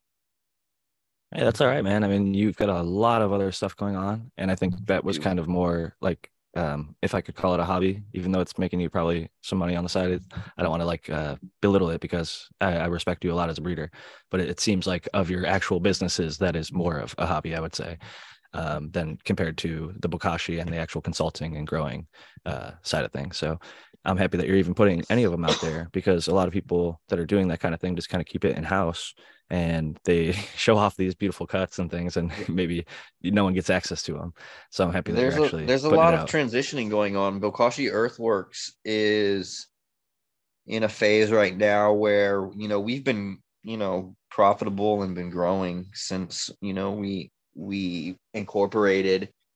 And right now there's this FPEP thing going on. So it is government money in a grant form it's a fertilizer expansion program. What they're looking for is American producers that can produce alternative forms of fertilizer other than what's currently being offered by conventional ag. And they're looking for, it fits right in. So I'm going to have a company write up the grant for me, do all the proposals. They're a professional company. That's what they do. I really hope it goes well. For the I- carbon-based fertilizer, wouldn't that be perfect for that? What's that? Your carbon-based fertilizer, wouldn't that be perfect for that program? Well, this is going to be, I have a better chance with the Bokashi though, because the Oh, Bokashi, really? because there's certain key points that they really want to focus on. And part of that is carbon sequestration and the recycling aspect, right? Because part of this money is, I think, part of, trying to find sustainability and to get off the resilience of other countries' raw materials for fertilizers. And so when we take waste from other industries like we're doing, because we've been doing all the trials to scale out large waste, and then also using coffee as an alternative substrate to peat. And so those are the There's types. Starbucks on every corner, so you can have a fucking Bokashi on every corner. And here's the thing, my business partner already has exclusive rights to all of Nestle, Starbucks, and another really large coffee producer. So they get both of the spent grain, and they also get all of the chaff and all the pre-green waste before the roasting and that material too. So to be able to take that, and that has huge, massive carbon content. We've done all the heavy metals testing, nutrient testing, how much carbon these things are emitting from, off gassing. And that gives us the breakdown of, or it gives us an idea of how far they've composted and broken down. Yeah, it helps that you're using a food product, because it's probably going to pass a lot of the nasty stuff already, because it's a food product. Well, I have a general question about the company, because I'm always surprised whenever I'm like get contacted and it's not you. How many employees do you have going over there? Because I feel like I've reached out and been contacted by a couple of different people now, so it's kind of cool to see it growing. So there is 5 people, and then we have 2 contract employees that just do contract work. Nice. So I mean, putting money inside people's pockets. But honestly, that's just my immediate, because I have business partners as well. That's how Bokashi has been able to grow, like that have synergistic business relationships. And that's how I've been able to scale up the composting, because my business partner already has 40 acres of composting facilities. And so that's what they're looking for. They're looking to minimize waste. They're looking at recycling. We're looking at carbon reduction and getting carbon back into the soil. And I meet every single criteria. So when we're looking at it from a grant writer's perspective, they'll tell you, they're like, look, this doesn't look good, because they want to get you money, because they're going to get, paid when grants come through. And the grants are there for a reason. They're actually trying to accomplish what they're set out to do. And it seems like you're actually trying to offer an alternative. I wish you the best of luck on that. But I do want to get back to the seed production kind of thing, because the American one is also a seed maker, and he's recently been featured on Dagadot Garden, or if you go to amyaces.com, you can get the Amy Aces, as well as maybe a few of his other crosses. I know you've got some blueberry crosses in the works. Do you plan to ever scale up your breeding efforts, Tao? I know that it's kind of been also maybe, I don't want to, I'm not trying to belittle it by saying a hobby, but I think like I look at hobbies as like a beautiful thing, an awesome thing, something that we can put a lot of passion, time, and love, and maybe even sink money into, and not worry about it because we love it so much. But at the same time, it can become something that becomes a career. You can become a seed breeder, and that could be your whole entire life for some people. So I'm curious what your thought is on seed production generally, and where you want to take it moving forward. Yeah, well, I pretty much made my own seeds because I was unhappy with a lot of the ones that I was trying. But then when it proved out that it was really legit, I wanted everyone to try it. So I pushed them, and yeah, I feel like not to say that they're overpriced, but people don't need to charge that much, is my opinion of a lot of seeds. And it is very justifiable. And when you get one female, grow a plant proper, and you'll get your money back, whatever, $500 back you need or whatever. But at the same token, you know, to produce a ton of seed, it's not a big overhead and a big layout. So yeah, basically, I'm going to continue to make seeds. But as a seed producer, don't you think, like, if you're doing it legit though, Tal, right? And you're really going through and you're like really selecting stuff out, and you're growing out progeny and figuring out like what's good and making sure shit doesn't harm, like, doesn't that equate for something to the value, as opposed, because I know that it doesn't, like, you can produce a lot of seeds, but that doesn't mean they're good. You're right. Value, yeah, and I know what you're saying, because a lot of these bigger companies I've seen just countless times where their gear like herms out, or it's not what it expected to be, and it leaves you like, fuck, man, that really sucks. So I can understand, but also if you're getting, you know, seeds from a real reputable person that really does the work, I think that sometimes the price is worth it. But you have to be aware of who those people really are, you know. A lot of the best guys sell them for $50 a 5-pack, though. That's the fucking. I want to say that, yeah, I mean, I agree with this mentality somewhat, but I would also think that at least for me, like, I wouldn't call myself an outsider to cannabis in any way, shape, or form, but I do have exposure and experience to non-cannabis crops and what is considered kind of just basic and standard. Not saying that, you know, we shouldn't not only sort of punctuate, but also sort of share the people who are breeding and breeding well, but like not herming, not doing like basic problematic stuff, being consistent and reliable. These are like really basic things that you at least honest. Yeah, right. We in cannabis, my experience has been, and I'm very passionate about this subject in particular. In fact, I've been holding in a question that I wish Kyle was here for too, which was that I was curious, to what degree do you focus as a breeder in particular on the aspects of traits that make it a good breeding plant, rather than the traits that you're trying to select for? Sorry. So, like, for example, like making more seeds, for example, that kind of thing. Does that really factor in at all? Yeah, you just grow more plants of it if you wanted more seeds of it. That's what I'm thinking, right? But let me say a whole bunch of things. But first, just recently, I feel I've been humbled because I said I'm going to go find this chocolate. I'm going to, find chocolate flavored progeny. I'm going to cross them. I'm going to, minimize down to a chocolate flavored strain. That's all I cared about. I didn't care what it looked like, how much it yielded. I wanted chocolate. So, I started a bunch of stuff, and I didn't get any real distinct flavors of chocolate. So I just was like, I'm not even going to go. Well, I won't say I'm not going to go searching, but I think what seems to work the best is just growing out different stuff all the time. And when you find something, that's when you find it. You know what I'm saying? It's like going out to the club. You want to go pick up a woman. You go out there trying, and not a girl talks to you. You go out there with your boys just to get drunk, and some chicks all over you. That's the way the universe works. So when you try too hard, sometimes it seems like they get you.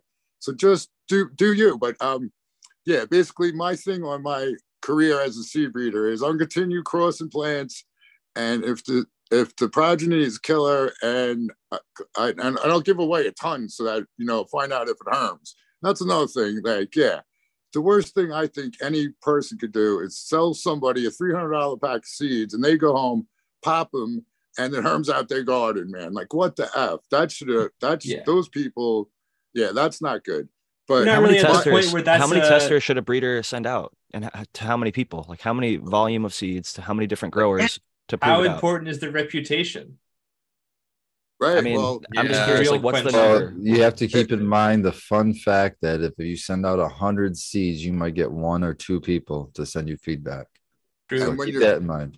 I sent out 100 packs and 50 people grew them. So I have some good people out there. So shout out to them. I heard most breeders say what Spartan says: between 1% and 10% of the people that get testers actually grow them. 90% fall off the cliff and never respond back.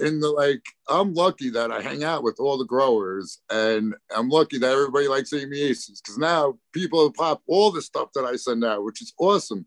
But yeah, as long as I know a good reputation. I'll tell people, it might not be the best yielder, but the smoke is killer or whatever the case may be. And if it's not any good, I won't charge money for anything unless I would pay that money myself. You know what I'm saying? So that's why I was like, to keep my, to be able to make more seed though, it is a little bit of an overhead, and yeah, people should get compensated for their work, but they shouldn't be ripping people off and taking advantage. And yeah, I'll leave it at that. And, what was the other thing? Oh, yeah. When I go looking, I tried to make the Bruce Banner female, the offspring, more sturdiest. And a lot of times it just doesn't pan out that way. And I believe the only way you find that out is if you go out the progeny and try it all.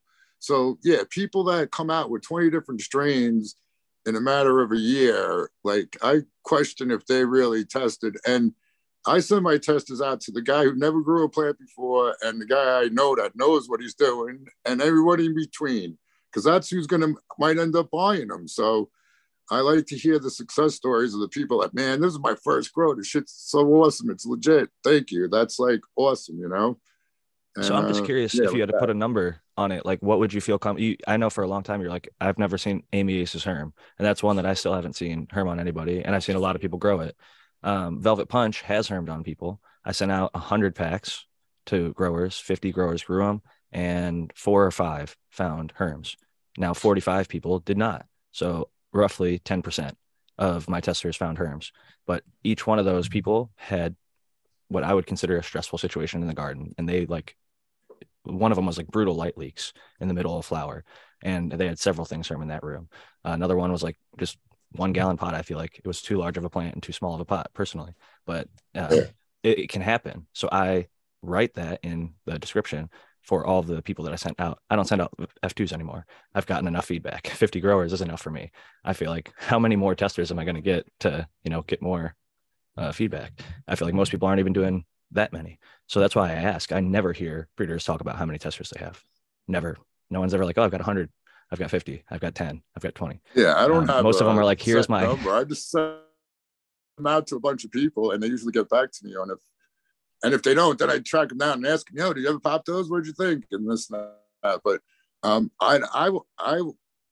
just keep sending them out as testers until I grow this stuff out first. There's no way I'm gonna, like, I sent out testers that I didn't grow, but I told them, like, I never even grew this stuff, but here, have at it. And then, like, this time, like, by Blueberry that I just did another run of, I'm liking that more and more. But yeah, so but I like to hear from other people. If other people say it's legit, then I could believe that more than my possibly personal bias.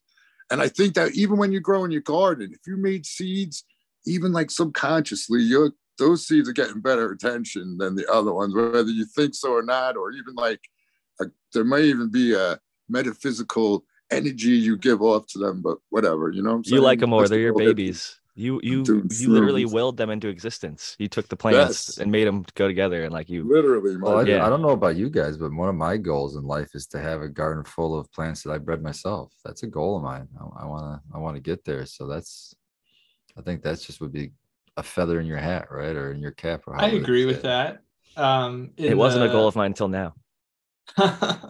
In the backyard of my parents' house, there is a couple of rose bushes that were given to my father like 40 plus years ago at this point.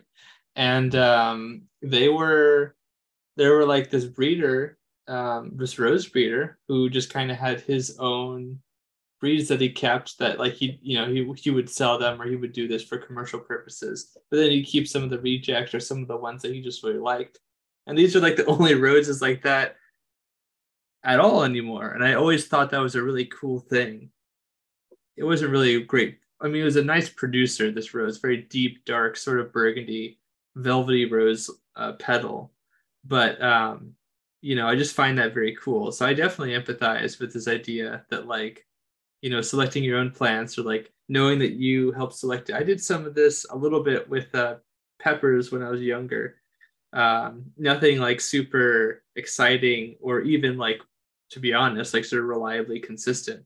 But it was sure fun to do this sort of a thing, and to think like, yeah, I did that. I created that. I, bred these two plants together, and here's the progeny. I grew it out, right? That's such a fun thing to do, and can yield some cool, interesting results sometimes. Yeah, I think that you just said something really important there too, Matthew, which is consistency. When I'm thinking of sort of quality breeding for seeds, I think of that more than just like, are they going to herm, or how many of them herm? Like, how consistent? If you grow 500 of these seeds out in a big, room, how much genetic variability are we going to see across, all of the different individual phenotypes? Highly agree.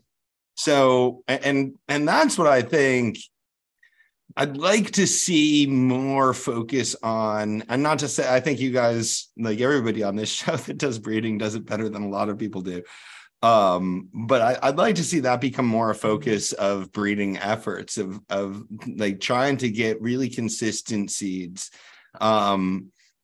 even potentially at the expense of some other things that are often sort of pursued in terms of, cannabinoid percentages or terpene profile, things like that. I hear that, because I think there's a 50-50 split. And I want to say this too. What people want is what breeders, like, it depends on what you're breeding for. What people want is femmes and autos nowadays. Like, those are the big sellers in other countries anyway. And yeah, it's making its way here. Everybody wants femmes at least. But I just lost my train of thought. But I think they want consistency. I mean, consistency. Some people like the variations, and some people want that clone crop. And yeah, right. I don't know. There's only a handful of people that are really line breeding or inbreeding to get a consistency, because that takes time. A lot of time. Like, I tell people, there's going to be a lot of time. It takes volume. It's all going to be good. Yeah, like Doc was saying, I would love to grow 500 Velvet Punch. Guess what? I can't. I don't have the permits. Right. Small guys like us, home growers, we're not going to be growing 500. So I send them out to 100 people. That's 1,000 seeds at 10 packs per 100 people. And I've been stuffing them like Tao now, more like 20 packs, and sending them to the people who grew them. And Spartan Growing's going to be getting some F3s because he grew out the F2s, and rewarding those people that actually grew them out, and just cutting the people that didn't out, because like that's what your testers are supposed to do. They should grow them and give you feedback. You're limited, and maybe not even 500, but I mean, you are limited in what you can do based on the scale of your setup. I think you test different types of things by sending them out to a bunch of different people. You test the full range of how the plant's going to perform in different growing environments, how different growing environments and different growing setups and different, farmer behavior is going to affect the crop. I think that that's a really important thing to potentially test, but it doesn't do nearly as good of a job of showing the range of genetic variability, because you don't know if that variability is related to the media and the style of grow or the genetics. That's the kind of fun part of popping a 12-pack or a 10-pack of seeds. You get to see a couple different things, and there's one you really like, then you take a cut of it, and then you do your however many you want, consistent, all the same.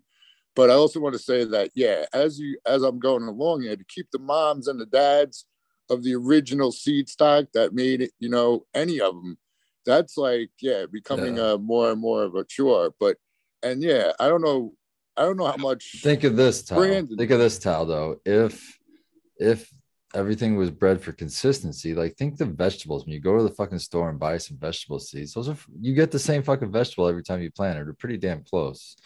Right. If that was the case in cannabis, you wouldn't have to keep moms and dads. You could have a fucking pack of seeds sitting there. Right. With good seeds, I That's feel how like How powerful is that when you have plant count? Yep. Yeah. How powerful is, I mean, that's why true. commercial farms still clone. That's why a lot of people still clone. I mean, if we had consistent Yeah. enough seeds, And that's how come we cloning have would no be a thing of variety the in our foods and fruits. We'd have all the same banana, all the same junk, man. no, you can have gotta go lots to of another different Nah, types of you can do it tomatoes. better. Don't be There's a like that, smart way because to there's do lots this. of different tomatoes, lots of different varieties of tomatoes, but they're all People- pretty That's true. consistent. When you plant a tomato seed, it's going to look like the tomato on the picture of that package of tomato seeds. Like they're Right. pretty good with the tomato seeds. When you buy a cannabis plant, you plant it, it might don't- look nothing like the Totally picture of the different, cannabis yeah. plant. Right? Well, it's Like, funny not even because close. F2 is supposed to be where the wild variability comes in. I sent out 1,000 F2s, and what it taught me was what is consistent and what isn't. 49 out of 50 growers had purple bud with my Velvet Punch F2, which is a pretty distinct characteristic that is not always a guarantee. A lot of people claim purple, whatever. Granddaddy Purple is one that I'm featuring right now in 50 Strains of Purple that had loss of the parents. They rechanged parents and they finally got the stuff back. But I'd say 50% of GDP that I see is not purple. It's green. Most of them are like half of them are green phenos, and it's called Granddaddy Purple. But Velvet Punch F2, 49 out of 50 that I've sent out are purple. And it just happens to, I was like not planning for that. That's my initial cross from somebody else's work, Dojo DNA's work. And I was kind of just seeing what was going to be consistent. Grape flavor was another thing. A lot of people reported the methylanthranolate, that kind of grapey candiness. And some people were saying gas, but not everybody is saying gas. But I think what we smell as gas on cannabis is like perceived differently by a lot of different people. Because I agree. It's a very ephemeral description, I think. And I sometimes struggle to define it even for myself. I will say though, I just want to say this about the consistency argument, and also like about seeds and the premium nature. You all, if you're regulars, probably already know, and the panelists definitely know that I'm very passionate about this particular subject with like certain hemp for like certain products, like for livestock feed or grain or whatever. There's some really interesting textile use and that kind of a thing. But also for traits that are not visible or not overt, things like resistance and stuff like that. Like, I just feel as though, and this is a bit of a hot take, but I've definitely experienced and been exposed to a lot of people who I think kind of are bitter or resent the fact that like we know how genes work pretty well. Breeding requires an understanding of how genes work. And there's a lot of people who don't really know even Bio 101 type things about how this process works, let alone sort of advanced concepts or resources for that matter. And that, like, it's axiomatic, right? If you know that things change generation to generation, just basically, then you know that if you're not controlling for different variables, or you're not trying to line breed, you're not, making use of your theoretical knowledge of breeding, if you have it, then you're opening yourself up to like a lot of problems, a lot of inconsistencies. And like, I just feel like that's kind of, on the one hand, if you want to have like a mysterious sort of ethereal interaction with the plant, I think that's totally valid. But on the other hand, there's the reality of how we know plants work. And cannabis, for understandable reasons, has sort of been sometimes an insular, sort of exclusionary idea about cannabis, like that separates it from like the physics of other plants, as if like cannabis is something very special that isn't sort of held down by these same rules. But that's not true at all. Anyways, that's enough. Certain things though, like what I think people love about cannabis is a little bit ephemeral, like highs. The experience of smoking cannabis is unique. Oh yeah, no, I agree with you completely. And then like to isolate those to a certain gene, it will be done, and it's being done now. It's already being done. Yeah, what terpenes and what cannabinoids, what flavonoids and esters, all the other things that are combining to make those. But long before we knew what the genetics were, like Darwin looking at the birds or people that were breeding the red rose to the white rose and getting like a certain amount of pink. Or people who were first interacting with cannabis like 10,000 plus years ago, first domestication events. Yeah, and even just like casual conversations like we're having tonight. And shout out to Potent Ponics, he's in the chat or was earlier. He invited me on to Dat Smoke Show this week. It was on Wednesday night. And I was speaking with Kanatai Seeds, who's got a F11 freak show he's been working on, and he's bred it to the Australian bastard cannabis, and he calls it Freaky Bastard. And he answered some of my questions because my Velvet Punch F2, one of the notes that I found was 1 out of every 15 in my popping gets like a really jagged, like zigzag, what I call the sawtooth pheno. And I want to breed that to the seeds I was gifted by Gnome Automatic, some Australian bastard cannabis, and make what I call the Velvet Bastard. And so I ended up talking to this guy who's been working a lot with it. And he said, if I isolated, like if I just wanted to make like a sawtooth pheno of Velvet Punch F3, if I took those 1 out of 15, so say I popped 30 seeds, find 1 male and 1 female that were sawtooth, breed those together. He said, instead of being 1 in 15, it would be maybe more like 1 out of 7 or 1 out of 5. And he said it would probably double each generation. That like F3, instead of 1 out of 15, it'd be like 1 in 7, and then it'd be 1 in 3. And then you could eventually lock it down to be like almost 100%. And he's been doing that with the freak show. And Dog Doctor actually has a relevant question. If Spartan Growth can read it for me in the side of the Zoom chat, because I'm going to drink some water. I got some cotton mouth over here. Okay, it's been a little bit, but Dog Doctor was asking in the YouTube chat. He says he's got a question. Can I, for example, pollinate a freak show pheno and make a cross of my own? And will it be stable, or I have to do it a few times? So he's got a female that tells me he's got a female freak show. He's wanting to know if he can pollinate it and make a cross. The answer to that is yes. And the other answer to that would be you have to run the resulting progeny to see how the genetics work with each other, because freak show cross to Velvet Punch is going to be different than freak show cross to Landrace Afghani, or freak show cross to Hawaiian Sativa, etc. And but he route, means stable by making the funny leaves, right? Yeah, if you want, I think the best for stabilization would be to find a male freak show to hit your female freak show with. I think that would be your best place to start to try to stabilize it. Or if you don't have that ability, keep the cut of the female that you've got, grow the progeny out of that cross. You got an F1 there. Okay. And then you're going to hunt for, in that F1, any freak show-esque leaf morphology. You take that and then cross that back to whether it's female or male to female. Simple, guys. Freak show is one of the probably more isolated cannabis strains, right? It's probably genetically pretty different than most of the other cannabis strains that we're growing. So how I would approach this problem, which, by the way, I think cannabis is the only form of breeding where people start with like a clever name, and that's like the zeitgeist for their entire sort of breeding project is like the idea of a clever name. But that being aside, you could do this as a standard hybrid. I would choose the freak show to be either a mother or the father in this, and find another variety that consistently crosses with it. This is actually more similar to how they make sort of modern hybrid varieties of seeds.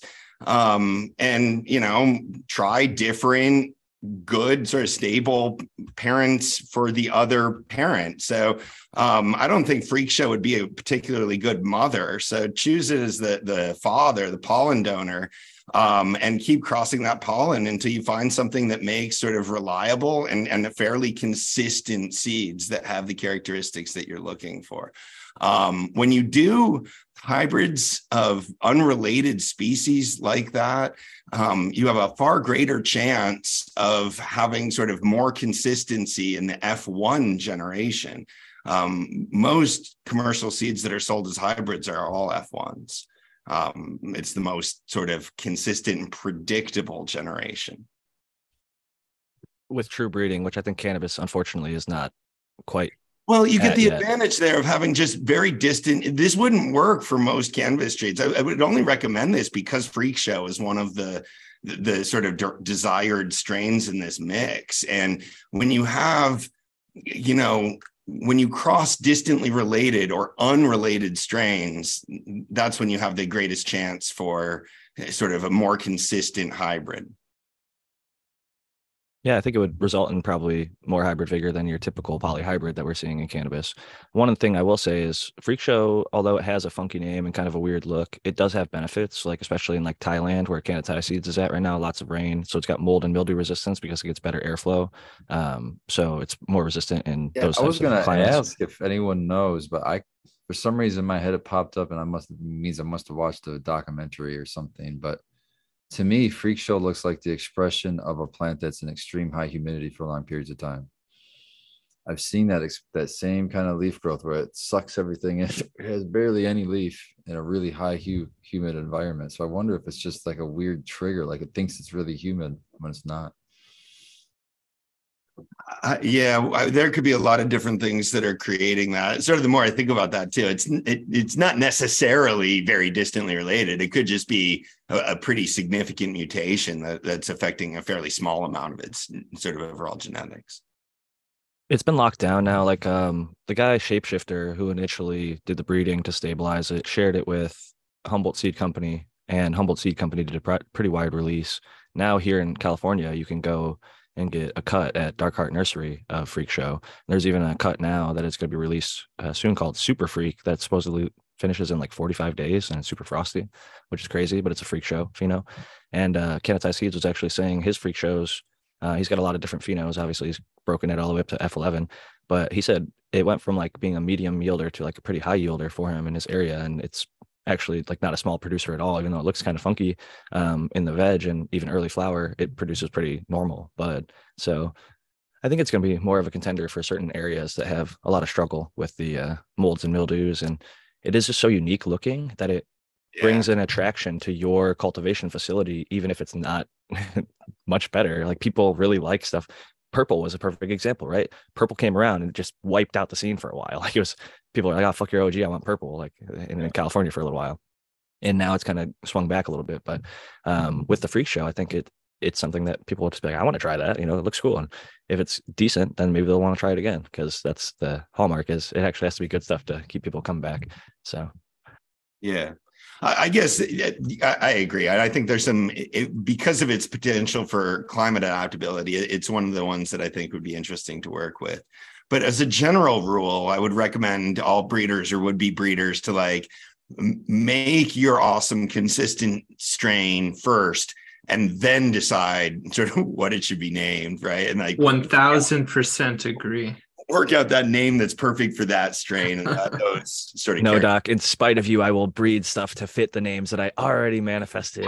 Well, there's somebody. I mean, you're far from the first person that's ever suggested something like this, but this is a real thing. Yes, people come up with clever cannabis names all the time, and then they're like, "I'm going to cross these two plants to make this," and I'm like, "Okay, but you mean it's marketing, man? You got to be able to sell this. It is marketing. At the end of the day, you got to be able to sell it. And at the end of the day, there's also a dream that's associated with like cannabis. Like for a lot of stuff, it's the flavor or the smell.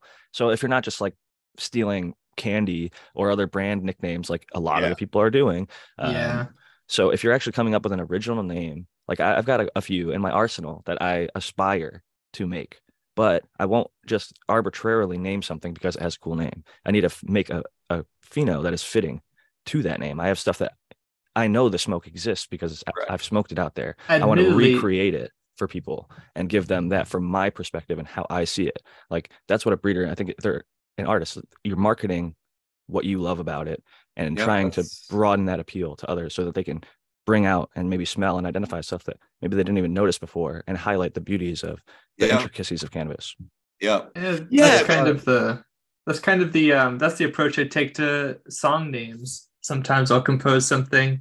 Usually I want to compose it and then come up with the name afterwards. But sometimes I'm sitting there and I'm like, that's actually a really cool name.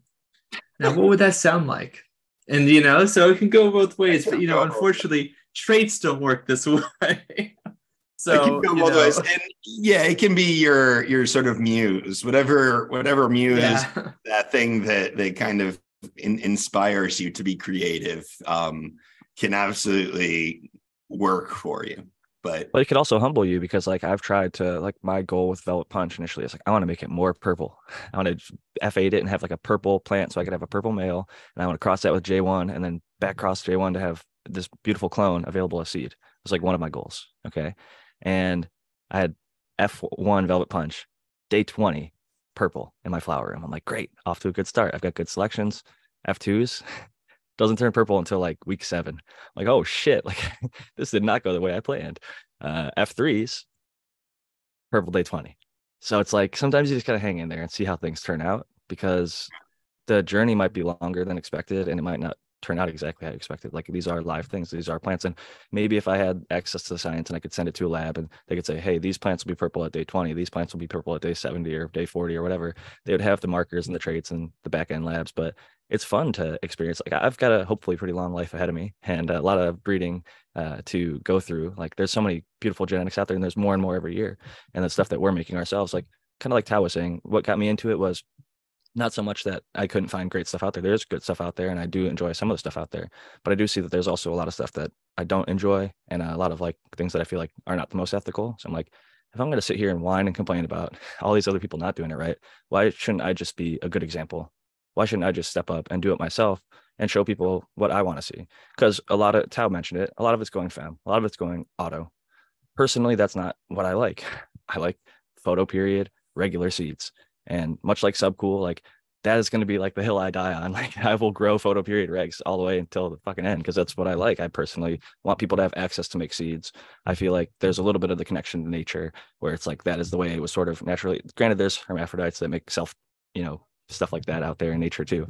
But generally, I think it's good to give people access because when we start only giving people fem, they have to buy seeds every single time essentially, and then they're locked in, which might not be the worst thing if we can get packs down $100 a pack on it.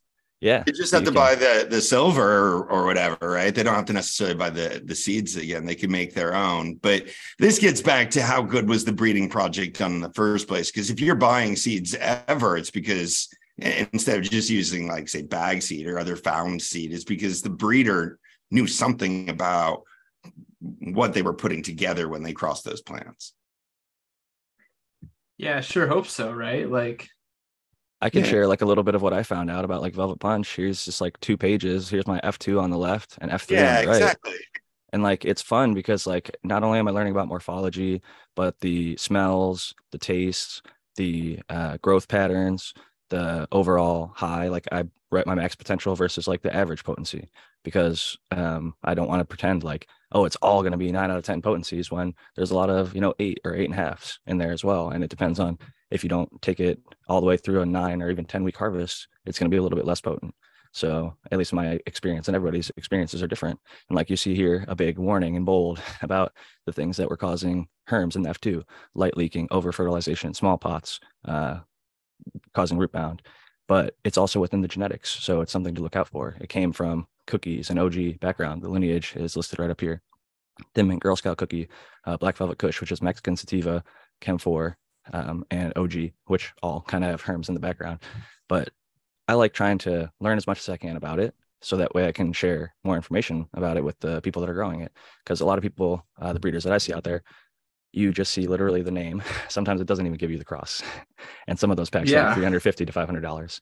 And I could also probably go through and show off the Velvet Punch F2 little highlight that I have on my Instagram, where I have probably 30 other growers who actually posted it. And you see all these purple frosty buds, and it's not exactly the same because each person grows it a little bit different, but you do see some of the consistencies. So it's nice to be able to like, I like to always shout out to DNA, because I'm not the one who fucking made the shit in the first place. I just F2'd it because I found it to be really good.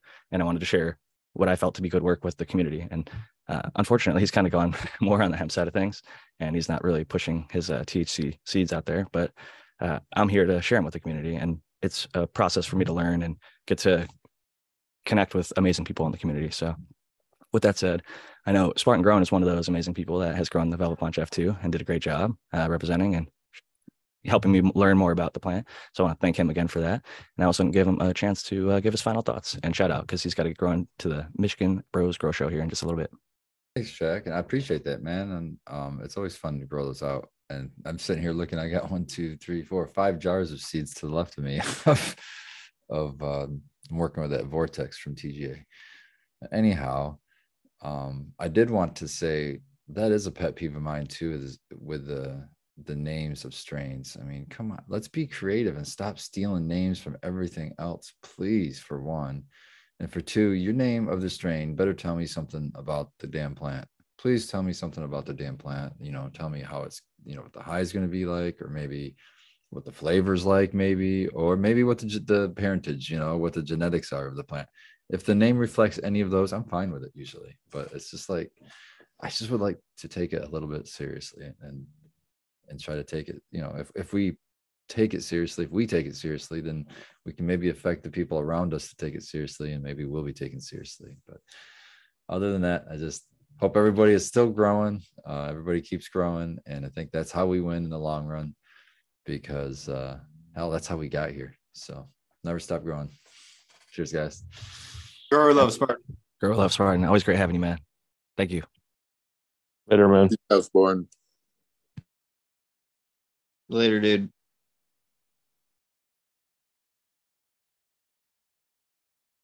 I do think maybe for the last 15 minutes, we could all just go around and shout out a breeder who we feel is doing good work that's maybe not here on this panel or ourselves. So I'll kick it to Doc and maybe say if you could shout out a breeder that you think it doesn't have to be like anything crazy, or just seeds that you really liked. Oh, wow. I mean, I feel like it's such a heavy to do an endorsement like off the blind spot like that. I don't have anybody in mind right now. I would actually defer to some of you guys. I'm interested in growing some of the Amy acids. I need to get some of those seeds sent over my way one of these days. But I was just asked that about who was my favorite autoflower breeder too, and I similarly sort of paused on this. I feel like I say a lot of stuff about breeding, and if I say anybody, then they're going to think that they sort of like follow what I actually have said about breeding, and I need to like look into that first, basically. Very responsible. I'll shout out Noam Automatics. He's been on the show. He's a friend of the show, and I see a lot of people get really good, consistent results. Big, purple, healthy plants from his Anvil, Damascus, and a lot of the other Coal Miner's Daughter cool crosses. Interesting names, but lots of backstory and lots of work. He's been doing work since like 2010 with Autoflower Network, and doing great things over there. The other one, as far as autos go, I would say is doing really good is not that there's just one. There's many good people, but either Night Owl Seeds / they kind of split up from Mephisto Genetics, who I think were kind of some of the OGs and putting out some really like quality stuff that you would never think like, oh, that's an auto. Like people would smoke this and it's like, this is like exotic stuff or whatever, like really colorful, flavorful, and frosty, that no one would even think twice that this is just good cannabis. So shout out to the people that have really brought the game forward, because I've smoked Lowrider and it's not good. So for those people who took Lowrider and turned it into the stuff that we have today, congratulations to you guys, because that's successful breeding. That is really like, you took something that is undesirable, small grower, small producer, not heavy in smell, not heavy in trichome production, and they have turned, not that Lowrider was like the only auto, but it was like one of the biggest out there, widely available. And our industry has been able to take breeders and move it forward to stuff that is pretty indistinguishable for most smokers out there from the best photo period stuff, which is that's like amazing creating to admit. A whole new category of plants, right? I mean, creating a whole new sort of category of cultivars because of a really vigorous breeding effort. The same thing happened with CBD. The whole high CBD hemp, essentially, it's like really, really rich in CBD, where hemp before was really low in both THC and CBD. But then these people that bred, they're like, oh, CBD is really healthy and it helps a lot of people. Let's breed it really up, just like we did with THC. And they got it cranked up to like 30% in certain strains. And it was impressive to see in such a quick time, because a lot of these guys were just like entering cups, and like some of them were winning cups, and they had like 1-to-1s. And they took those 1-to-1s that they found out, because once they entered the cup, that's when they found out, oh, this actually has a lot of CBD. Like that's why people are maybe liking this one. And then they ended up breeding it up. And shout out to like Ringo and a lot of the other people, Wayne Laughter at House of Harlequin and many others who've done lots of good work with CBD. I saw a headline that Charlotte's Web is the official CBD of the Major League Baseball now. You can buy it for your cats at friggin' Petco or whatever. I got it for my cat with anxiety. It's a little more expensive than the other stuff, but I was like, you know what, I'm just going to give him regular old CBD. But it had like a, fish oil or something else to make it more palatable, I think. But Charlotte's Web, unfortunately, they kind of stole the strain from the guy. It's like a RM4 or something is the actual, I need to look. I don't want to say the actual name of it because I don't want to mispronounce it, but they unfortunately took advantage of somebody and but at least that's did- the did a thing good thing. though. I mean, some people end up creating an entirely new category of sort of plants, right? Some breeding efforts are incredibly sort of rewarding because somebody just gets lucky in crossing a bag seed to something else and gets some fire new strain or some fire new sort of plant that everybody wants. You know, I'd be happier if everybody sort of did the breeding for sort of the love of the plant. And yeah, selling seeds is one thing, but thinking we can sort of patent and lock down and be the only ones to benefit off of that. I think if you come across a plant that's really valuable, other people are should be able to start growing that plant. Maybe you can be called after you or something, but expecting royalties in perpetuity for that, I think, I don't know. We haven't worked this out well as a society in terms of what intellectual property is worth, and intellectual property rights seem to be, really well enforced in our legal code, even though that makes us all sort of deeply uncomfortable with some of the real world, outcomes of that. And I think seed genetics is a good example of that. I mean, Driscoll Berries got into it with one of the UC Californias in the Yeah, past that couple did of happen years. recently. So it happens in general agriculture. It happens in horticulture. It's Yep. going to happen in cannabis. But I am in total agreement with you, Doc, for so many reasons that open sourcing, sharing the genetics, spreading them wide and far is the best avenue because it helps everyone in the long run. If I hate to say it, people die, people get locked up, people go away for a lot of different reasons. People maybe they can't continue to propagate the things and do what they needed to do to keep the line alive. And it'd be a shame if Josie Wales didn't spread the GG4. None of us would have access to that. Limarilla wouldn't exist. All this other stuff wouldn't exist. if Right, but Josie he didn't take said that vaccine. GG4 for free, and that's the strain that sort of rocketed around and became super popular. People just started passing cuts around. He didn't make any money off of GG4. He was trying to make money off of restricting the genetics on GG1, taking it through a sort of a totally different business model. And I'm a huge fan of what happened with GG4. I think breeders, we need to recognize that we're standing on the shoulders of giants. Like, we didn't do this. We just took the last tiny baby step of, 10,000 steps that the whole history of humanity has taken up to that point. And us taking that last little step, we deserve some reward for that. But again, it's not sort of royalties in perpetuity, and nobody else can grow the plant unless they're paying you for it. And that's taking that sort of intellectual property too far. Besides, things escape. Like, I think that's everything will get important out point. eventually, even the most hidden clones. Yeah. And like, but that goes back to what our initial question was: who are some of the breeders we like? And I tell people all the time, if you're gonna want to make seeds, get seeds that someone did the 1,000 plant hunt on, and then use those. That's a little cheat code, But I want to shout out Subcool. He was he made them not line bred. They weren't all the same. But he made sure there was no herms. It was every female was worth. This is my criteria. There is no herms.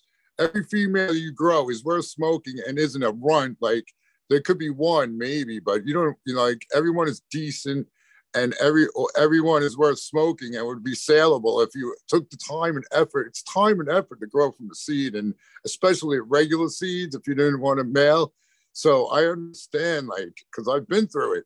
So and that's he's one, and now in his absence, Miss Jill, I'm sure, is continuing the same quality control. So I would say you could probably be happy getting seeds from Miss Jill, but also this cat AK Bean Brains. Every single thing I tried that ended up in my hands has been legit. And it's like I'm saying, they weren't all the same, but every single female was worth freaking smoking a joint of more than once. And they grew. And that's the other thing. You get seeds that don't even pop. Like, that pisses me off, but that doesn't happen so much anymore. There's a lot of fresher stock available. But I was wondering what Brandon would think is a fair price for seeds. He wasn't really pushing back, but what do you think? He has a special opinion about that, does he not? He doesn't buy I seeds, think so. I don't That's know. right. but he sells them. So I mean, That's Right. correct. So So I don't buy seeds. But I list my seed prices at what I would be comfortable paying for somebody else's work that they did. That if I thought that they were legit and they did good work and I was going to spend money on something that they did, that's what I listed Right. mine at. So my Okay. my prices of my seeds typically range between $60 and $100, but usually they're 70 to 75. for how many? Oh, what a steal.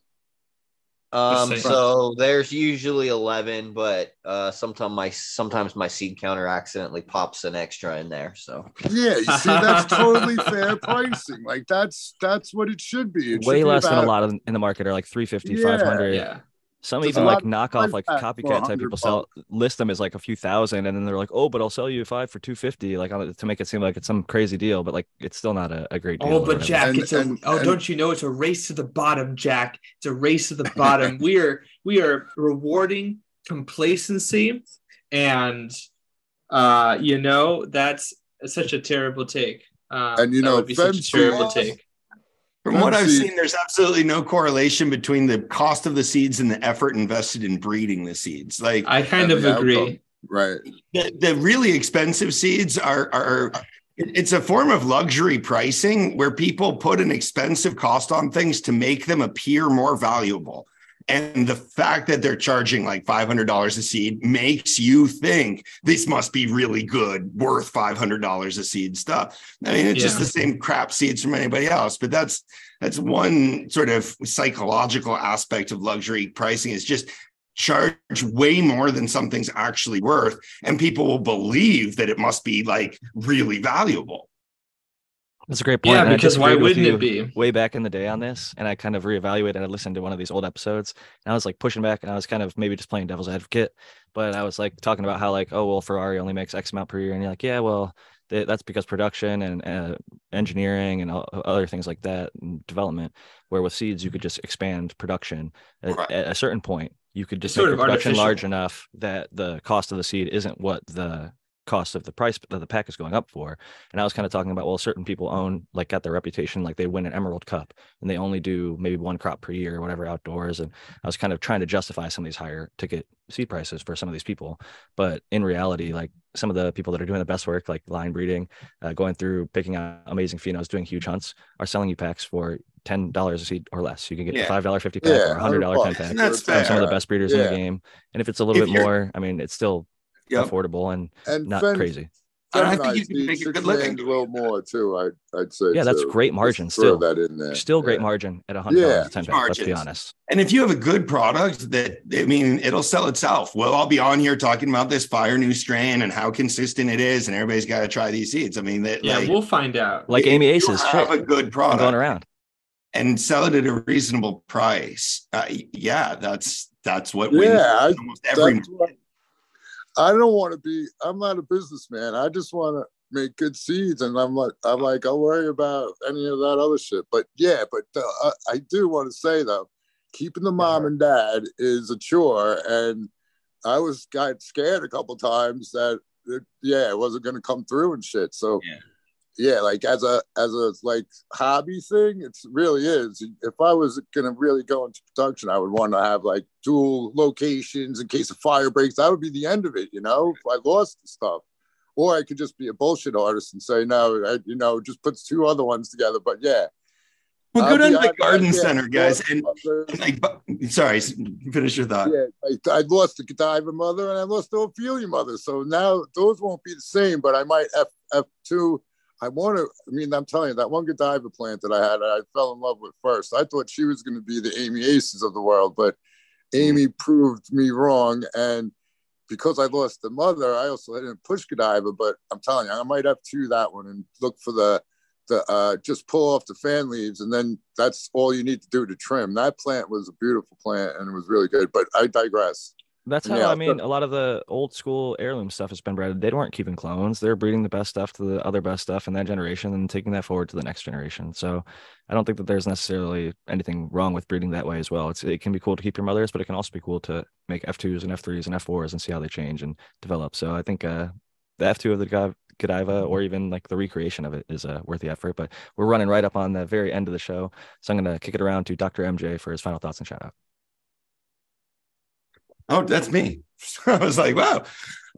Hey guys, this was a lot of fun. I enjoy these episodes. I had fun chatting about breeding and all sorts of different things. I'm going to have to look up some of my favorite breeders though, because this keeps coming up. Although, I mean, I agree. I didn't realize people like Subcool would sort of be like count for like a breeder possibility for this. But in any event, guys, love doing the show with you. I am going to MJ BizCon here in a couple of days. So I'll be hanging out in Las Vegas with Jordan River and comfortably large section of sort of the cannabis industry. First time I've been to that conference, so I'm kind of looking forward to that. If anybody's going to be out that way, I hope I run into you. And yeah, visit me at cocoforcannabis.com. Check me out on my YouTube channel at Dr. MJ Coco. My diodes video is continuing to do pretty well and getting good feedback. I'm happy with all of your comments on that. I got to go through and respond to them again. It's been a while. But thanks for all the love there. And I'll see you guys next week. Grow love. Happy to have you as always. And next up, Brandon Rust.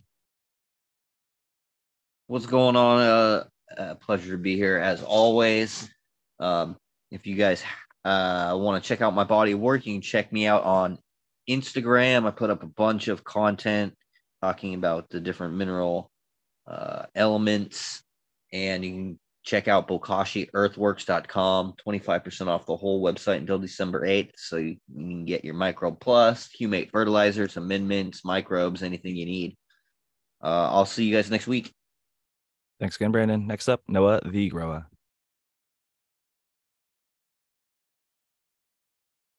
Sorry about that. Yeah, I'm Noah the Grower, and had a good time.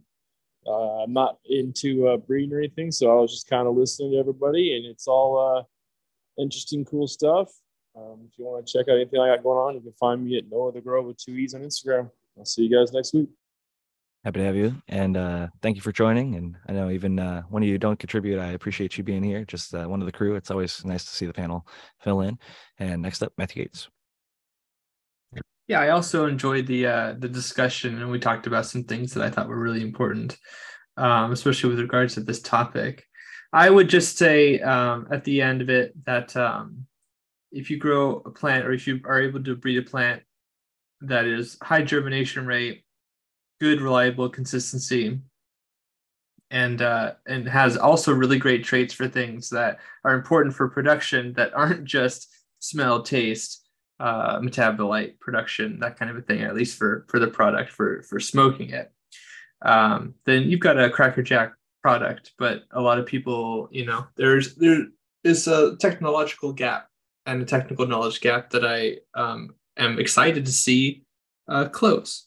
And if you like more information about what I do, pest mitigation, that kind of a thing, you can contact me on Patreon for $1 a month, on my Discord channel. You can also find me at zenthanol.com. You can also find me on Instagram and Twitter at SyncAngel. Thank you so much for joining us, Matthew. I did mean to throw it over to you during the maximizing yield section throughout the year, because if you don't have IPM lined up, then you're not going to maximize. I can promise that, because at some point IPM will come around and make it so that you're not going to be able to get the total max production that you would otherwise. So definitely check out Matthew's YouTube channels, and more information from him in the coming weeks on this show as well. And last and certainly not least, the American one. Jack, as always, thanks for being a preeminent host that you always are. And shout out to everyone on the panel. Shout out to everyone in chat. I'm sorry I wasn't in chat more often this tonight, but yeah, it was awesome talking about seeds and breeding and whatnot. And yeah, to people who have your female cuts that you love, pop some seeds, find a male, and put a little pollen on her. And that's where a lot of the, I think, really good side strains come from. People that have that favorite female, that they've hunted, even though it was 10 years of going through different seeds, they found that one that's their one, which share with everybody. So that's it, man. Peace out, everyone. Peace out. Thank you for joining us. I appreciate your feedback on all sections of tonight's show, and definitely encourage people, like you said, to do their own little side projects with their favorite strains. It's fun, even if you just make a handful of seeds with a single little branch. It can kind of whet your breeding appetite and show you that, like, oh, you can actually take this strain and cross it to that strain and see how they combine together. And it might be two of your favorite strains that aren't currently crossed together out there in the marketplace, and you can make it happen. Or like Tao says, you've got that one pheno you've kept for a long time for a reason. Maybe see how it does with some other stuff and have some fun with it. And speaking to what Doc mentioned earlier, standing on shoulders of giants. I don't sell any seeds, and I haven't yet. I don't even charge for shipping.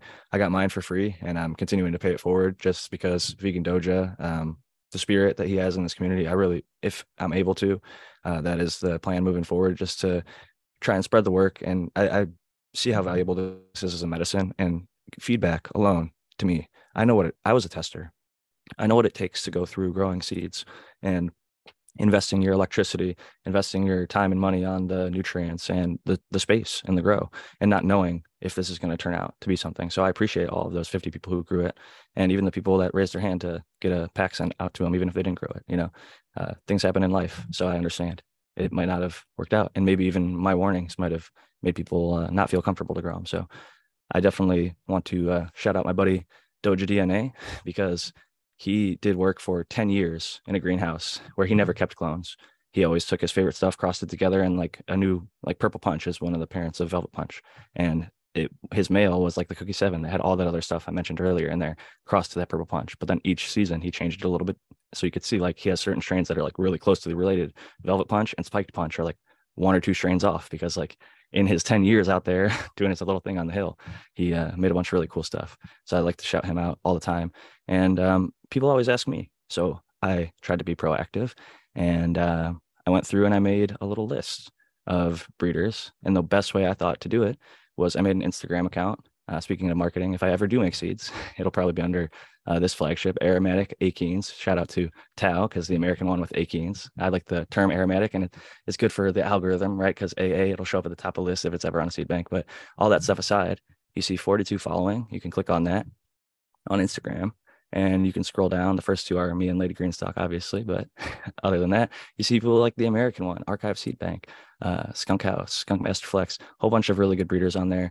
So if you want to see who I really like and approve of, you can go to Aromatic Achenes and check out the following, not the followers, the following section. And that will give you a pretty good list of breeders that are making seeds today that I think are worth it and may produce some fire for you. So with that said, we're about 7 minutes over. This is the longest episode of Growing with My Fellow Growers that we've done for a while, but I didn't want to rush the shout outs because I feel like we had a lot of important information we need to get out there. So this has been at Jack Greenstock, like you can see right here on my logo. You can find me on Instagram as well as Cannabuzz, Jack_Greenstock on Twitter. And if you'd like a copy of my book, 50 Strains of Green, that highlights 50 different green strains of cannabis, you could go to 50strains.com or email me, jackgreenstock47@gmail.com. With all that said, thank you all who came. The live chat was awesome tonight. I know we didn't get to all your stuff, but we're going to do some science next week and then Q&A the week after that. So thank you all for coming, and Jack Greenstock signing out. Grow with love, everyone. Peace out.